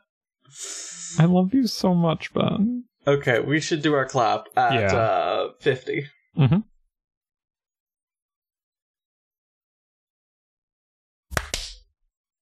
Let's give it another one. Okay. Probably 60. Or, 0. That was way too That was way cleaner. Okay. It is really something to just see like, oh yeah, that is just a straight line from edge to edge.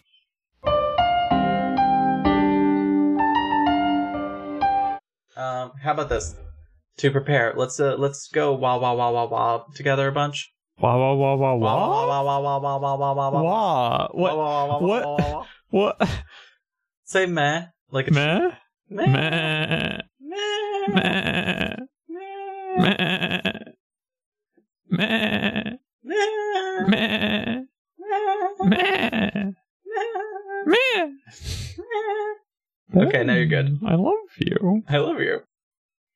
The real reason that I sound different reading a script is like, well, one, that is like, it's a different mode of speaking.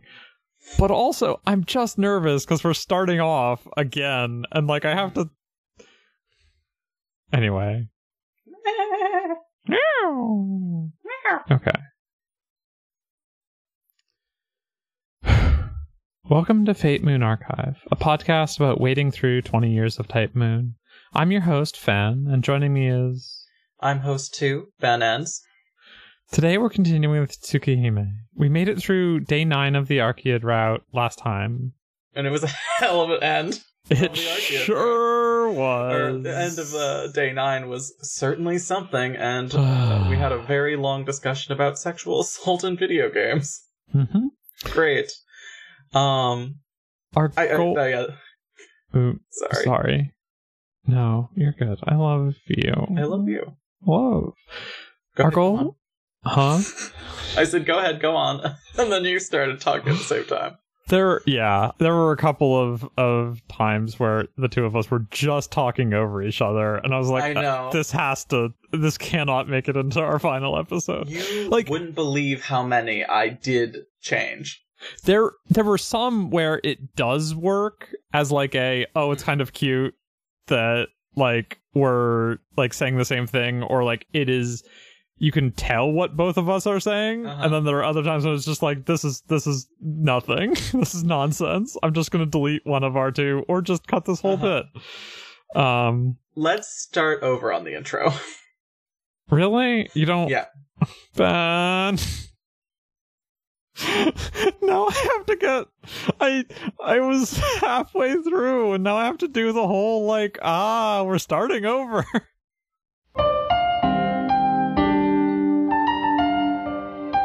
Even just drinking blood bags, she would need a hospital's worth to keep her running. You know what I mean? Yeah. To stop her from wanting to just murder people all the time. Listen, I would take a hospital's worth of fruit gummies. My address is...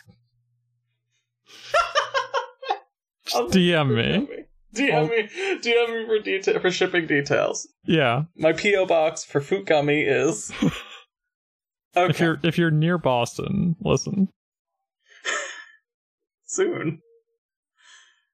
So, that was for the listeners. I know, but I'll also bring you Fruit Gummy. I'm also a listener. I listen to you, and I hear Fruit Gummy. Bring me Fruit Gummy. Gonna. This is going in outtakes, right? Yeah, most of this is going in outtakes. Okay, good. I just didn't want this to disrupt our main episode.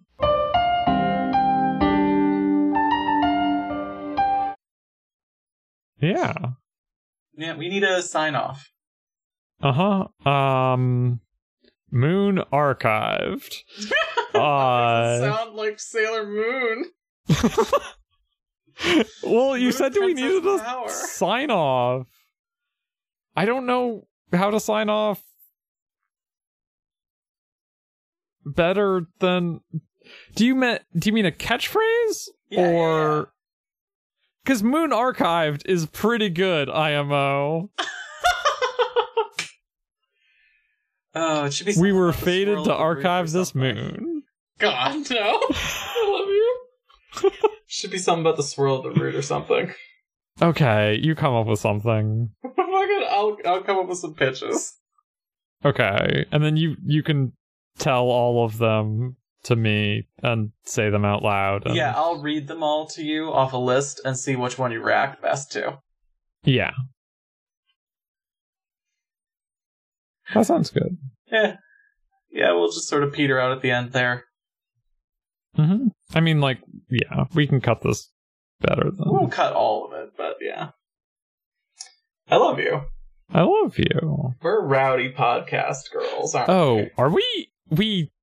I feel like we end on, and you can find you at Ben Ends and Doomgender. And then have the day tinkle? Or is it we do the outro chanting and then stick in outtakes and stuff? I think it's outro music and then goofy stuff. Okay. Because that separates it more. So, hey Ben. Yeah. What if we released a 13-hour episode? I'm sorry, what did you say?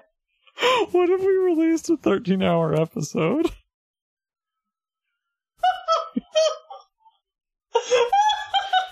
That should be our sign-off, Ben. Is it okay if we release this all as one episode? Hey Ben, is it okay if we release this in all one episode? Fate Moon Archive, a single episode podcast wherein they re-release the episode every couple of weeks with more content. Oh, I meant just like do it all. Just edit all of our recordings into one gigantic file. I know what you're saying, Fred. I'm saying, why stop there? Why not make a 300-hour episode? Because that's not... You can't... You can't do that. We can't do a 13-hour episode, Fran. That's not... We can't do this. We have to put them in different episodes. Okay, but what if? Why do you want to do it all as one episode? Just because it would be funny. It would be very funny. And I said 5 episodes, and you got your freaking 5 episodes. Most of them are more than half a day long, but it's fine.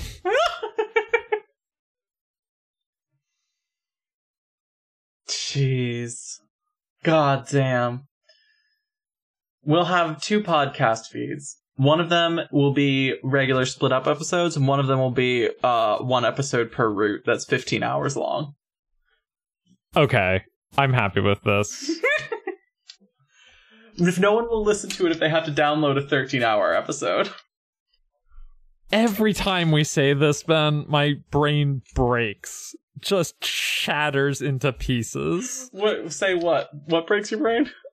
The thought of a 13-hour episode is funny, so funny to me. Oh god. We should tweet shit posts about our podcast on Crying Rules more. Uh-huh. You should tweet about this on Crying Rules so I can retweet it all. Like, hey, you guys mind if we just release 13-hour episode podcasts?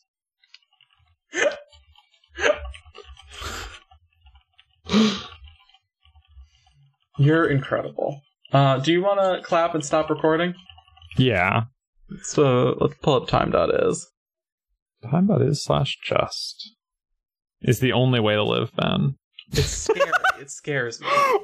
In Ruby's Discord, I wrote, poll, would you listen to a podcast that was 13 hours long? Ruby, literally seconds later, no. This is what I'm talking about, Ben. That's wild. You can't do that. Okay. 45? Yep. That sounded good. Yeah. You want to do another one? Just be safe? I think that was fine. I think that was fine. Mm-hmm. Mm-hmm. Mm-hmm. Mm-hmm. Mm-hmm. We're at the end of part 1 of this 5-part Tsukihime series. Uh-huh. After, many hours. Many hours. Oh, that's just recording hours. We've started editing. Ben, you've put a lot of effort into the first episode, but 10 hours, mostly just listening to it and and going like, haha. Nice. You're so cute. Mm-hmm. I probably put like 2 or 3, maybe 4 into. We get that up to 10. Figuring out. How many times did you go, haha, nice? Every time you said anything. Wow, that's a lot. Damn, shit, fuck. No cursing. Explicit tag. Oh, what, are we family-friendly content? Oh, gods, we're really not, huh? We are the opposite of family-friendly content. We are, there is nothing of honor. This is not a place of honor content. Uh-huh, that's extremely true. I mean, yeah, I try not to swear too much. You can say whatever the heck you want. Whatever the frick I want. Yeah. I don't swear too much, I don't think. No. Sometimes I drop a little F-bomb here or there. It always weirds me out when people just, like, use swears all the time. Mm-hmm. Do I swear too much? No, I don't think so. Okay. I think a good couple swears in a row is funny, but doing it all the time isn't always fun. No, yeah, that was not about you. That was about another friend.